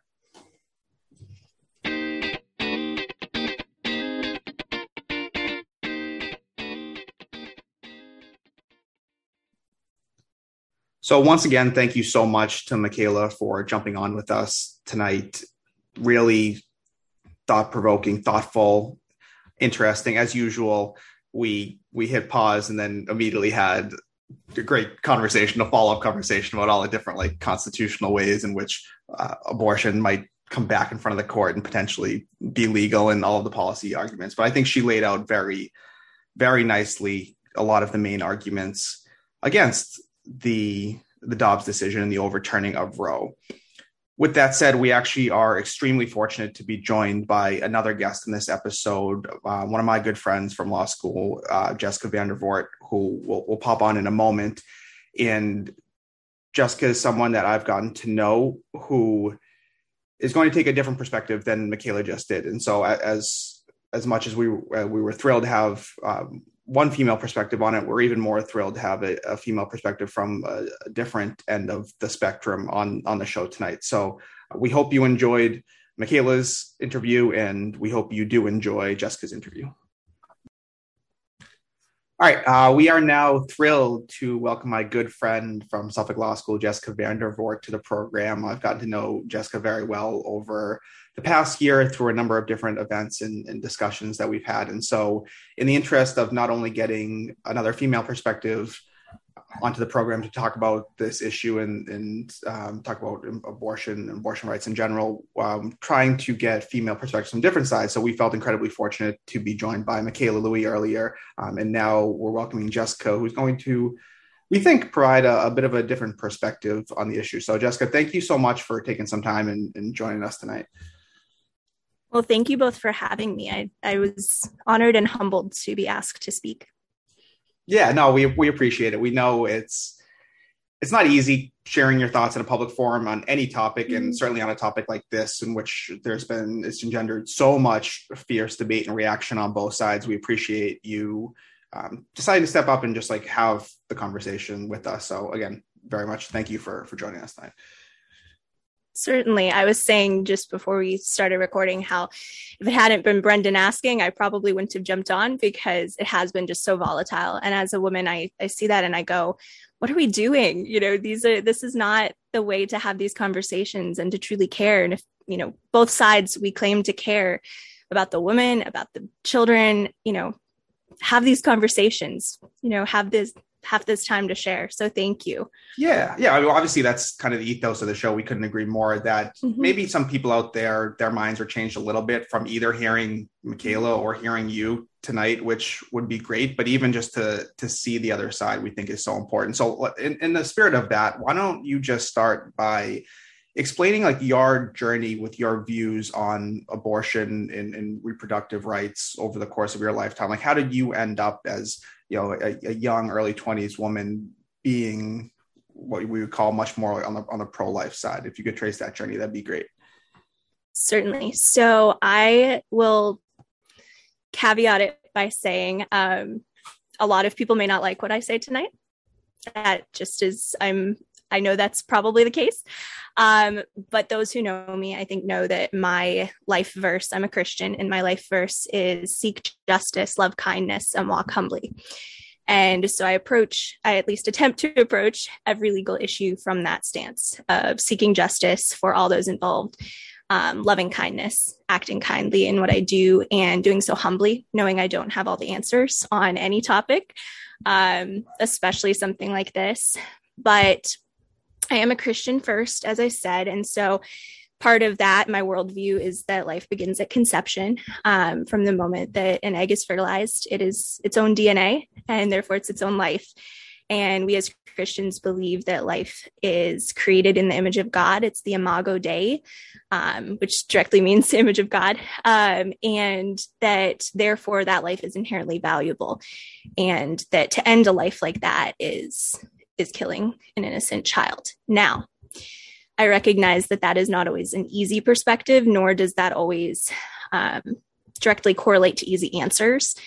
For me, part of my own view is that when my mom was expecting me, they thought that I had Down syndrome.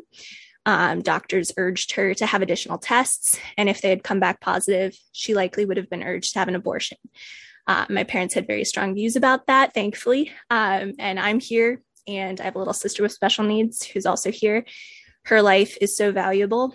Her life has changed hundreds. I've seen her impact so many people just with her love and her grace. And so I approach life from the perspective that each life has inherent worth and value. And because of that, every life deserves a lifetime and deserves a voice. And so that's a lot of what shapes why I'm pro-life. That doesn't necessarily shape all of my views on Dobbs.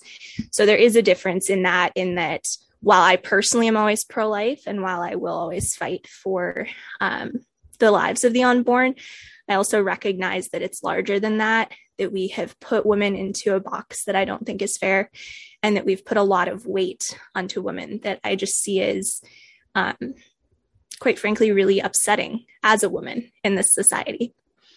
I can dig deeper into that too, but that's just my background. Yeah, no, I would love you to do that. That's so interesting, because I think one of the places that I would want to go after hearing your story is that Ricky and I, throughout recording over the last week with this episode, there's been a lot of debate around the issue, the role that religion played in this decision. And we have a court that is overwhelmingly Christian. And while that is not present necessarily explicitly in the opinion, mm-hmm.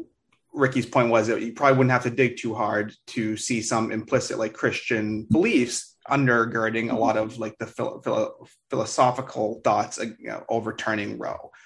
So particularly as a law student, as someone that is going to be a lawyer, how mm-hmm. are you able to reconcile those two things of being, like you said, a Christian first and having those deeply held beliefs, but obviously understanding that not everyone in this country is Christian, and that as mm-hmm. law students and scholars and judges, we're supposed to separate our religious beliefs from the actual law. So do you see, I guess my question is one, just how in general do you deal with that, any inherent tension? And then two, even if you're happy with the policy outcome here, mm-hmm. are you also okay with the legal outcome?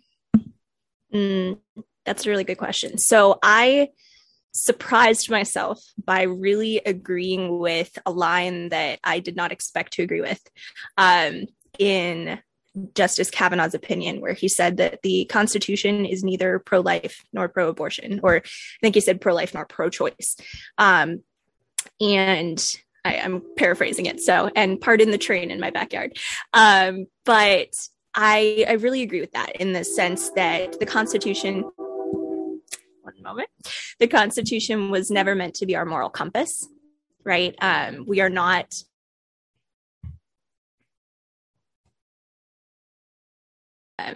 set up as a new church in this nation, right? It was the separation of church and state. So I do agree with that sense of I don't think that the Constitution is the way to legislate religion. However, there are some just aspects of natural law at play, I believe, that are not inherently religious in nature, but inherently philosophical and moral, and what we just see as just and right. And also, if we look at it from the perspective of, just that sense of life, liberty, and pursuit of happiness that we see from the start, this is life, right? But I also have said a lot this week, something which I think has surprised some of my friends, and that's, I don't really care whether or not abortion is ever legal. I wish it would become unthinkable. And the reason for that is there are a lot of things that are legal that I do not morally agree with. And there are a lot of things that I may uphold as a lawyer and I may say are legal that may go against my own personal beliefs. There's little nuances of things that are not necessarily in line with what I see as the law of God, but our law of man. And I'm tasked with upholding them.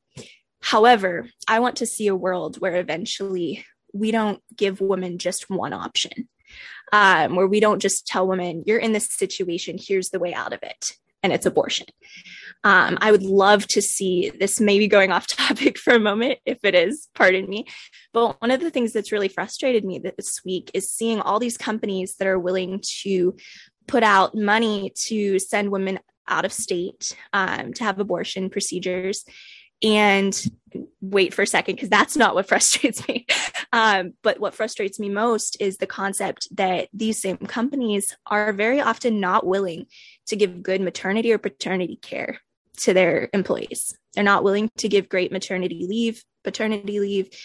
They really don't care about supporting the women on the other side of it if they choose life. And I see that, and I think we just have created this world that actually, far from empowering women, really shuts women down, because we say, here's the option.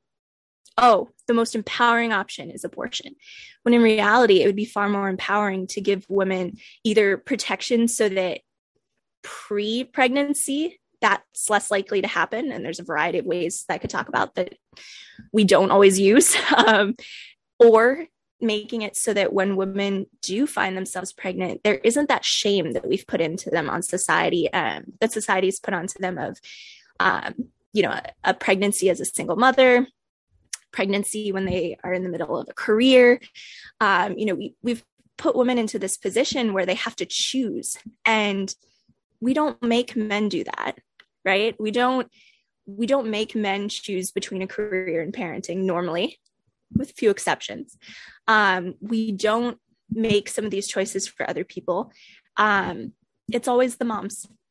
And as a woman who wants to pursue a career, I'm in law school, I'm planning on pursuing that career, but also has always dreamed of being a mom. I just find it very disappointing to live in a country where I'm told the best way for you to advance your career is we'll give you these options that if you have an unwanted pregnancy, you can end it, versus we'll give you these options to come alongside you and help if you're in those shoes. Mm-hmm. So I don't know if that fully answered the question you originally posed for me. Sorry. Yeah, that's a really interesting perspective. And I think one that I've sort of been coming to or reading more about recently. I guess one of the questions I have is that is not always in line with kind of the rest of the Republican Party and how they approach these issues. So I wonder. No, it's not. Yeah, I guess I wonder, does that make this issue, does that make you feel like you have kind of like an uneasy alliance with the rest of the Republican Party in this way? And yeah, how do you view a party that is on the one hand, very against abortion access, but also on the other hand, not providing paid family leave, not providing, particularly maternity leave, or really at times at odds with a lot of other initiatives that try and promote equality of women in the workplace or in other areas? Exactly. So one, I'm fiscally all over the place. And two, sorry, Brendan, if I'm disappointing you for a moment, but I'm actually not Republican. I am unenrolled in Massachusetts because independent is its own party. So I am unenrolled. I made the decision back in, I think, 2017 or 2018, my second or third year of voting, that I couldn't, as a Christian, I couldn't align myself with either party because I just saw so many initiatives on both sides that were not in line with my views on faith of caring, of that seeking justice and loving kindness. And a lot of them have to do with fiscal reasons. Because I am pro-life, that is the issue I vote for first. I'm not a single issue voter, but I am a priority issue voter, if that makes any sense. So I will primarily vote Republican in this state. However, in this state, my voice is very, very much a minority anyway, so it doesn't affect much. But I will say I am not Republican, and that's because of issues like this, where I think we have to, especially those of us who are young adults, we have to work on either fixing the parties or throwing away the two-party system. Haven't quite figured out how that would work. You're preaching the choir here, Jessica. Yeah. It's something that goes to both of us. Exactly. I was like, either I'm about to start a war or we're agreeing. But I think because, there are these issues that we're realizing, especially our generation, I think is realizing like we can't uphold justice and turn a blind eye to something that this party is holding that the other party is right on, and vice versa. And so I do think as we're having these conversations I've had this week with some of my dear friends, with people in my church, are things like, we need to be coming up with good options that, conservatives need to be okay with. We're going to be throwing more money into things like better welfare opportunities for families that, that need it, that are now having these pregnancies they didn't plan. If we truly care about these children, we need to show it, right? And on the opposite side of things, if women are truly what is cared about from the pro-choice team, then they need to be showing it too, right? Of taking care of the women now in rough situations, and not just in here, we'll send you across the border, you can get the procedure done, but how can you really care for them in their communities? Yeah, Ricky and I talked about that before, because Ricky posed a similar question to me, and it's a totally fair question. And my response, I think this is what you're getting at, is I don't believe that it's a binary choice. You can be pro-life in the sense that we want to protect as many of the unborn children as possible, but I'd also be pro-life in the sense that when that child is 6 months or 1 or 2 or 5, then we need to be doing a whole lot more as a society to do that. And so I think that's really interesting. And maybe I'll take that point to bounce to like my next point is, where do you see, so this is something that's been 50 years in the making for the pro-life, the more conservative movement. And so I think now there's a little bit of a danger if you are on that side of complacency of like, we did it, right? We accomplished this plan, this goal that we set in motion all of these decades ago. Finally, it's done. So what next? Are you thinking that, and again, I don't want to present these as binary options, but what are some of the things that you kind of see as next in the fight to protect as much life as possible, to care and be kind and be just in our society? So for one, and I know you agree with me on this, but just to point it out, it's certainly not done, right? Because it's only, all we've done with Dobbs is we've returned it to the states, right? And so I think that's something that a lot of voices I'm hearing this week seem to have forgotten about, is that in the states, they're celebrating this as a pro-life win. There's other states where it's getting far worse for those who believe in the lives of the unborn being protected. For those who are pro-choice and are livid about it in some states, in other states, they've just gotten far more expansive, capabilities than they had before, now that it's at the states. And so I think that's something to point out too, is that for whichever camp someone's on, and I don't think it has to be that dichotomy, right? I don't think it has to be that binary.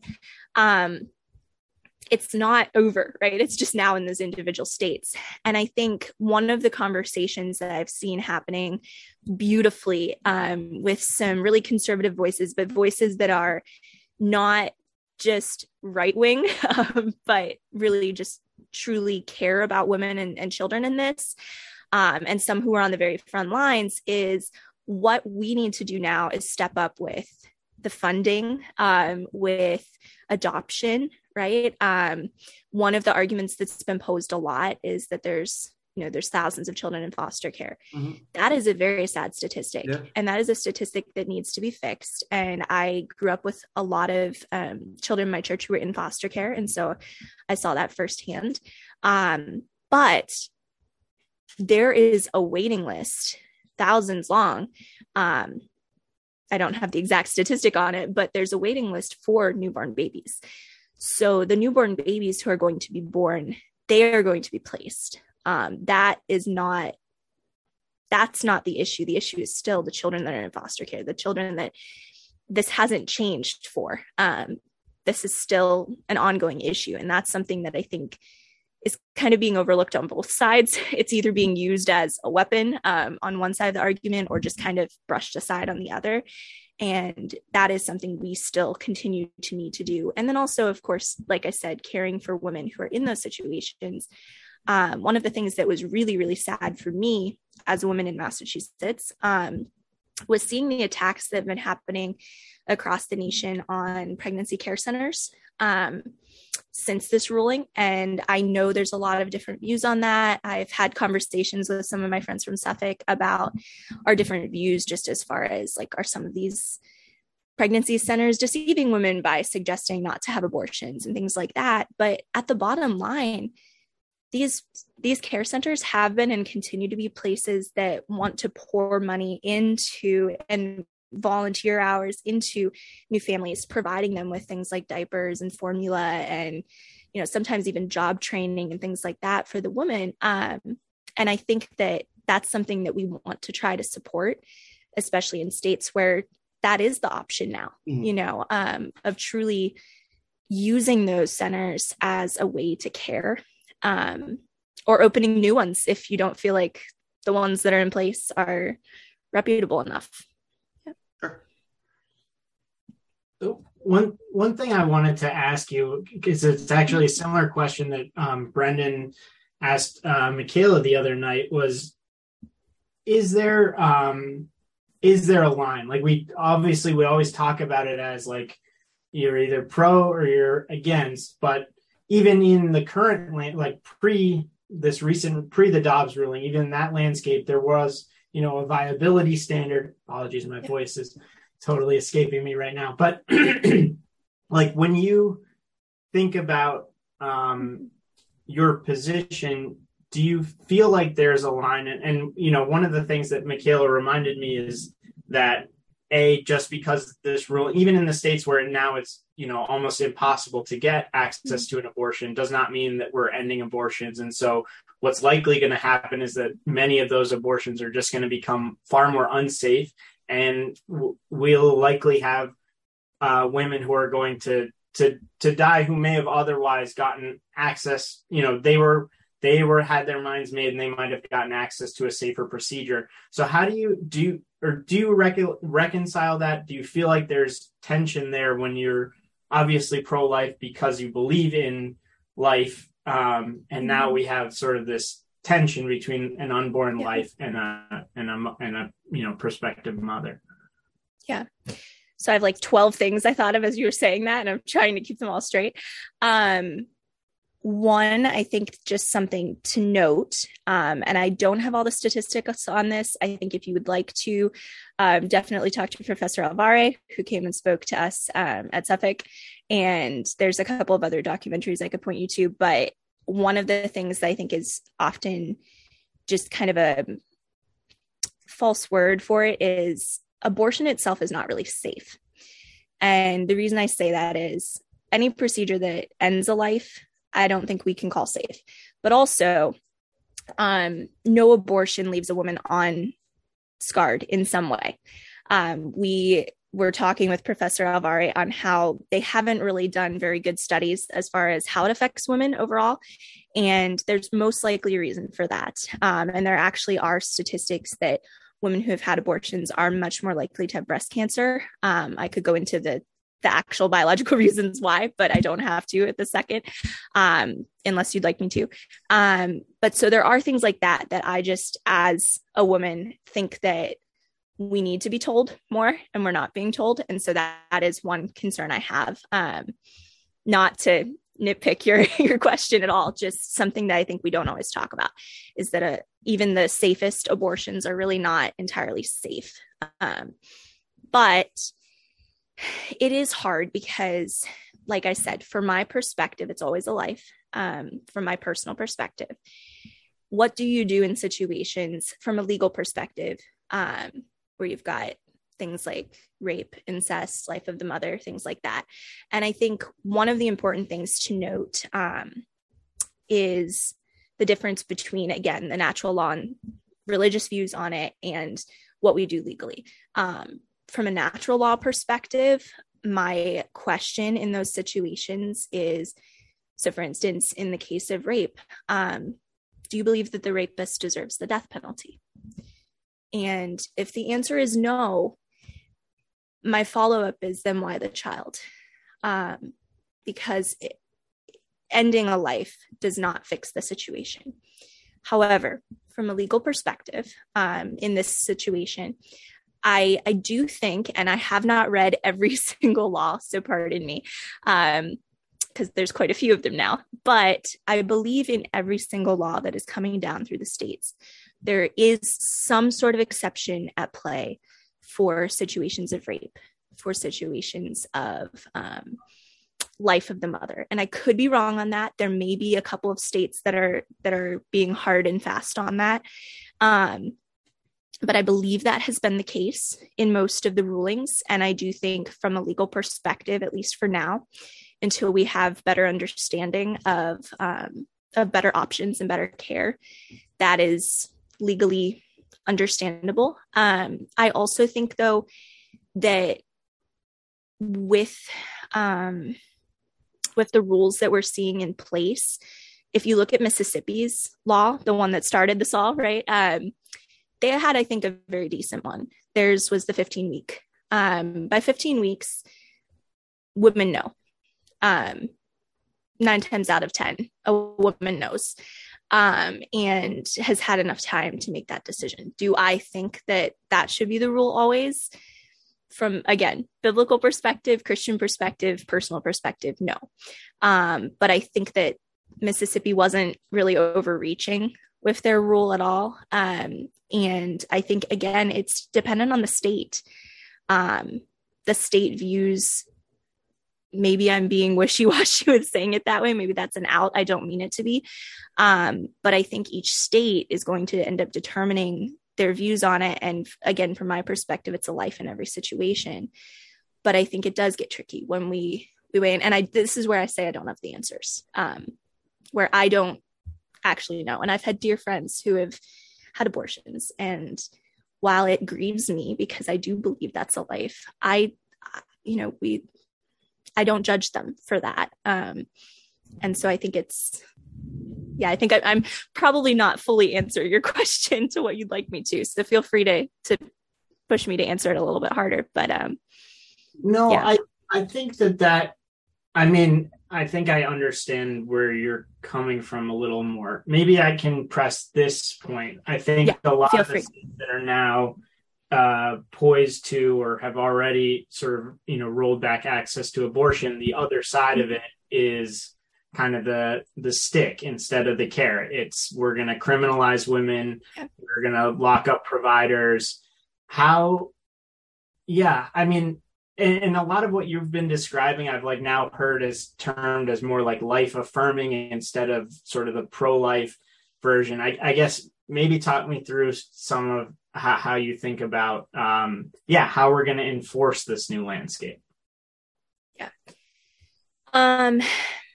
And this, I may be going a little bit off your question, so feel free to steer me back if I am. But one of the things that I have said for a long time that I think that we need to get better at is looking just at how we treat women overall. Why is it that in 9 times out of 10, and I think most times, the only really medicinal birth controls are given to women, never to men? There's that statistic. I do not know the exact statistic, but every 9 months a woman can have one pregnancy. Men can start many. And just the fact that all that weight is placed on women, that they have the side effects of it. They have the long-term effects of using birth controls, of, IUDs and things like that, which do have harmful side effects that we don't often teach women. And that's something I should say part of my background is I've researched a lot of this because I have my own autoimmune diseases and things like that I've had to be more careful. And I've had to recognize that things that are just prescribed to women often are not always safe. And I think that's something that long-term, giving, not just putting this on women, but also on men to prevent pregnancies. But then also, how do we handle this with kindness? And I think that is an issue that's going to come down as we see these unroll. We haven't really gotten to experience, other than SB 8, we haven't really seen any of these in action yet. I am not super familiar with any of the ones that purport to criminalize women. That one I'm not as familiar with. And that one I do have some issue with, because I don't think that criminalizing a woman for a choice is the right way to go. That goes back to, again, you're putting women into a box and saying this is your only option, and then we're going to either shame you or criminalize you for choosing one or the other. Brendan, you look like you're about to jump in. Am I going off topic a little too much with my answer? I just think that what you're trying to give voice to is something that I think that probably the vast majority of people have felt over the past week and a half. And not to speak for women, I'm sure women have felt it far more than I or most men have, is just a lot of, just like you said, you just don't have all the answers. And I just appreciate you being cognizant of that and admitting that, I have these personal beliefs. I feel happy in a lot of ways with what has happened from this decision, but to say that I'm happy overall with the situation of women in America, I'm not, or I'm not happy at overall with how things are going societally. And so I do appreciate that. I guess just from my perspective, at least, to wrap up, how would you, because funny, and I appreciate Ricky pushing the conversation, has injected you revealed that some sense of conflictedness of how this is all going to play out in society. So if you've had now a time to reflect, and I know you're big on reflection anyway, but over the past week and a half since the decision has come down, how are you feeling overall? Well, this may not be something that will be understood by most, but I'm going to say it anyways. The other night I heard the national anthem, and I cried. I cried for possibly the first time, because my mother cries all the time when she listens to the national anthem. She takes it very seriously, the freedoms that we have. But for me, I had always lived in a nation where it felt like I was at odds with wanting to pursue a career and wanting to be a mother. And it was the first time that I got to sit as a woman and listen to the national anthem and realize that I live in a country where the law of the land is not that my first answer is that I should abort my child. Now, I know that comes with a lot of pain for people. And I know that some of my dear, dear friends might watch this and might sit here and go, really? Because they are feeling it very hard. But my question, when I look at that, is what have we done to make women feel so devastated when the right to kill a child has been taken away? And I think what has happened in this society is it's just become, that's what we do to empower women. And I'm excited because I think that in the days ahead, we may actually see a nation truly empower women for the first time in 50 years. That is my hope. That is my prayer.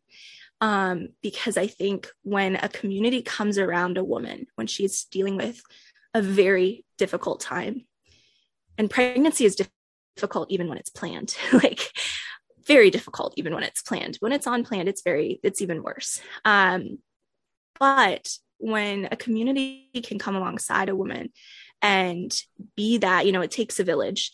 I think that we could see something beautiful happen. I really do. And I know that sounds sunshine and rainbows and flippant. But I mean that genuinely, because I've seen women who have been single and who have, either adopted or had their own children. And I've gotten to be a part of those children's lives and see the impact they've made on this world. And I just think, I saw something that was just beautiful that said, there is going to be a child that in 30 years will change this world, who 2 weeks ago was never supposed to have been born. And does that answer everything? No, it doesn't. And do we need to do a lot? Yes, we do. And does that mean that I need to actually do something about this? Absolutely. But I think just seeing a world where maybe women are going to have more than one choice, and not be able to be pressured into choices as easily in some places, because that also happens. We don't always talk about that, and we didn't touch on that tonight. There are a lot of women who are pressured into abortions by abusive partners and by, just by circumstances. And if we can have a world where that's not the case, I'm really excited about that. I have to be careful saying that, because in this state, I think it's not a popular view, but I am genuinely excited about that. Yeah, and again, we appreciate you sharing that, because while it might not be a super popular view here in this state, we know that you're not alone in it. And I think anyone that listens, whether they agree or disagree with you, can agree on your message of hope and optimism that we can kind of come together to do better by all life, all women in society. So I hope that's what people walk away with. And I hope, and I think that you have given some people some more things to think about. And this is not because there are so many things to think about with an issue like this. So we, again, greatly appreciate your time and your perspective tonight. Well, thank you again for having me on. And I hope I spoke clearly enough for people to follow along. But again, just, thank you. Yeah, it's nice to meet you, Jessica. Thank you so much. All right. Thank you so much. We'll see you. This issue. How are you feeling?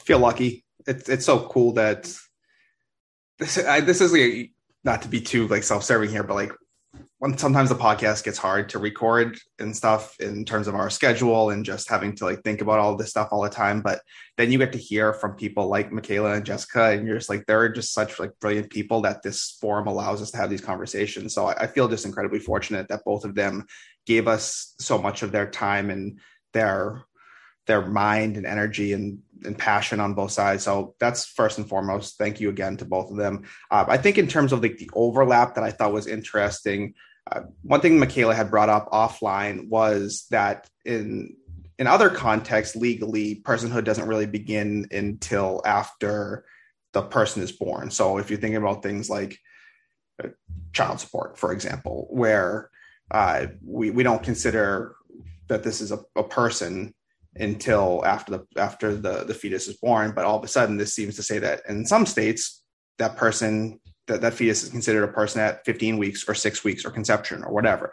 And how does that change things? And I think that's a place where I could see Mikaela and Jessica sitting down and being all right, we totally agree about that. So Jessica being all right, let's start considering these people from the jump, and let's provide all of these supports for them going forward.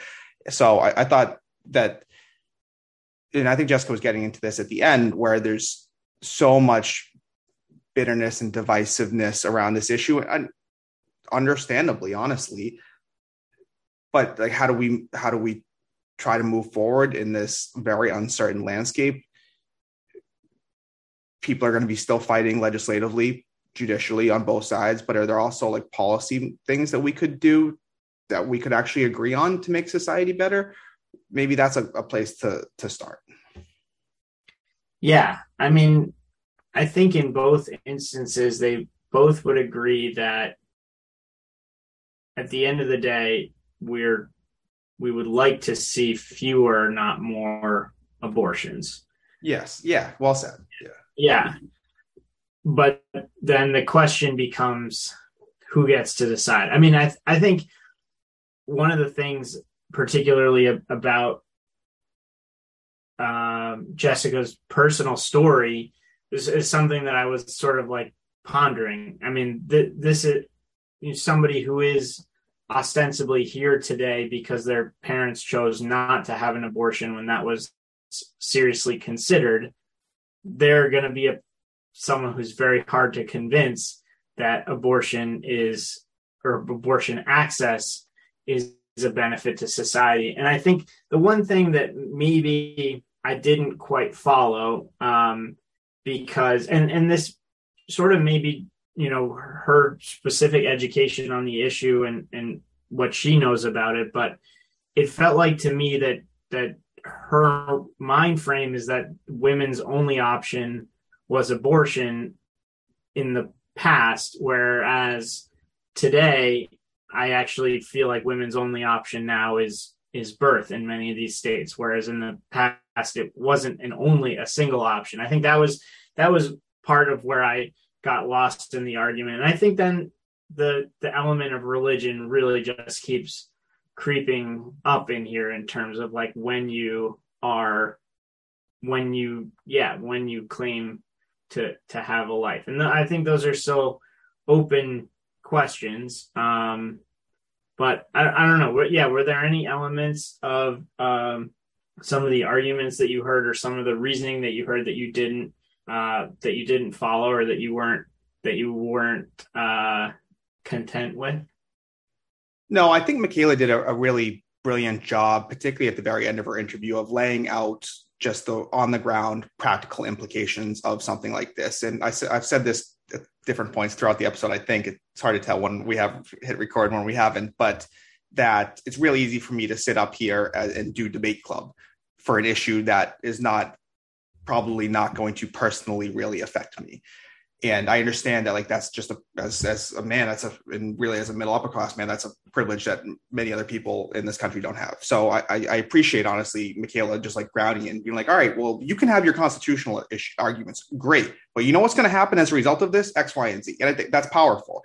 I think that's exactly what Sotomayor, Kagan, and Breyer did.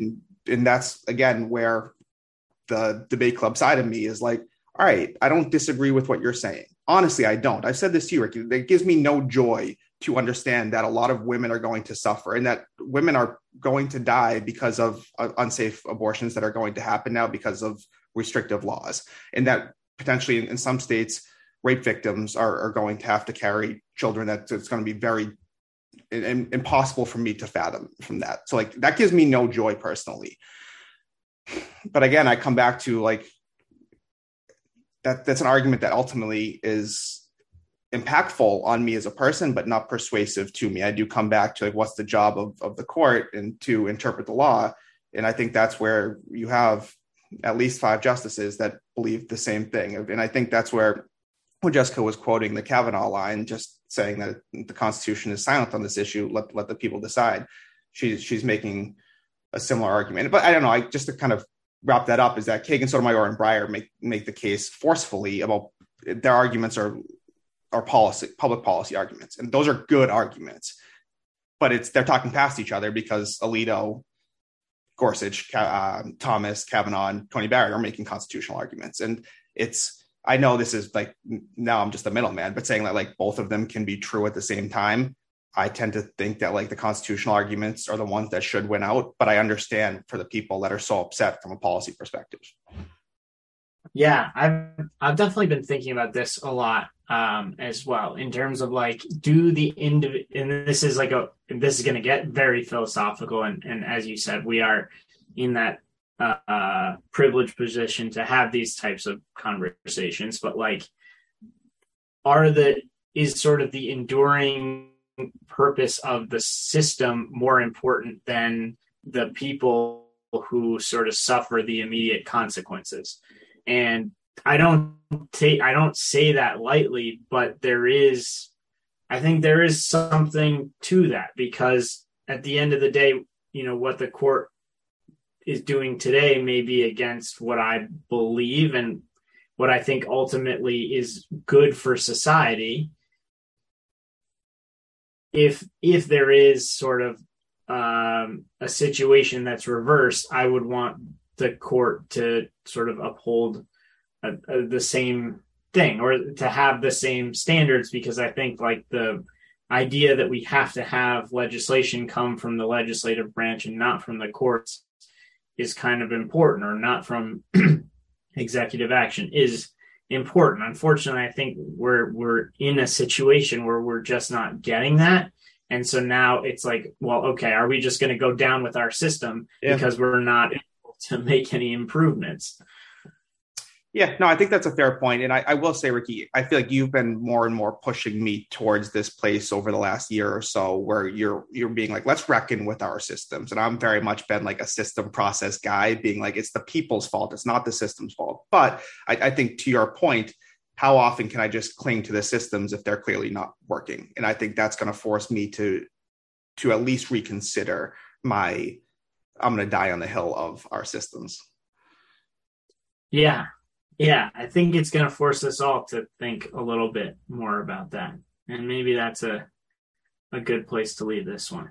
Yeah, if you haven't got enough of our thoughts, you can tune in. There's going to be a part 2 that comes out tomorrow, in which we're going to talk about the general legitimacy of the court and some of the other decisions outside of Dobbs that have come out over the past month. So you can, again, you might want to space these out a little bit, but if you're still looking for a little more Supreme Court talk, check out tomorrow's episode. Yeah. And apologies if anything feels a little out of chronology in terms of what we're referring to. We've been, we're doing our best to kind of stitch some of these things together, really in an effort to get some completeness, but our editing skills are subpar. So we're out here. We're trying. I think we've said enough. We'll leave that. All right. See you, bud.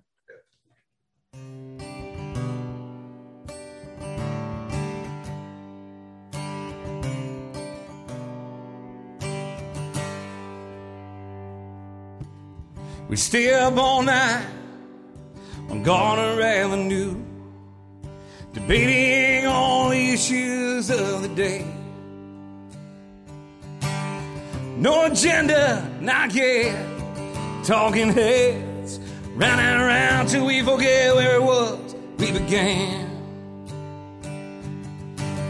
Some mornings you were away, some morning left your ego bruised. But what I wouldn't give for the hope I used to find in a case of lion's head. And folks of different minds, because even though we did not share the pains we share, that American ideal, friends made over arguments in an early morning buzz. Need an early morning buzz.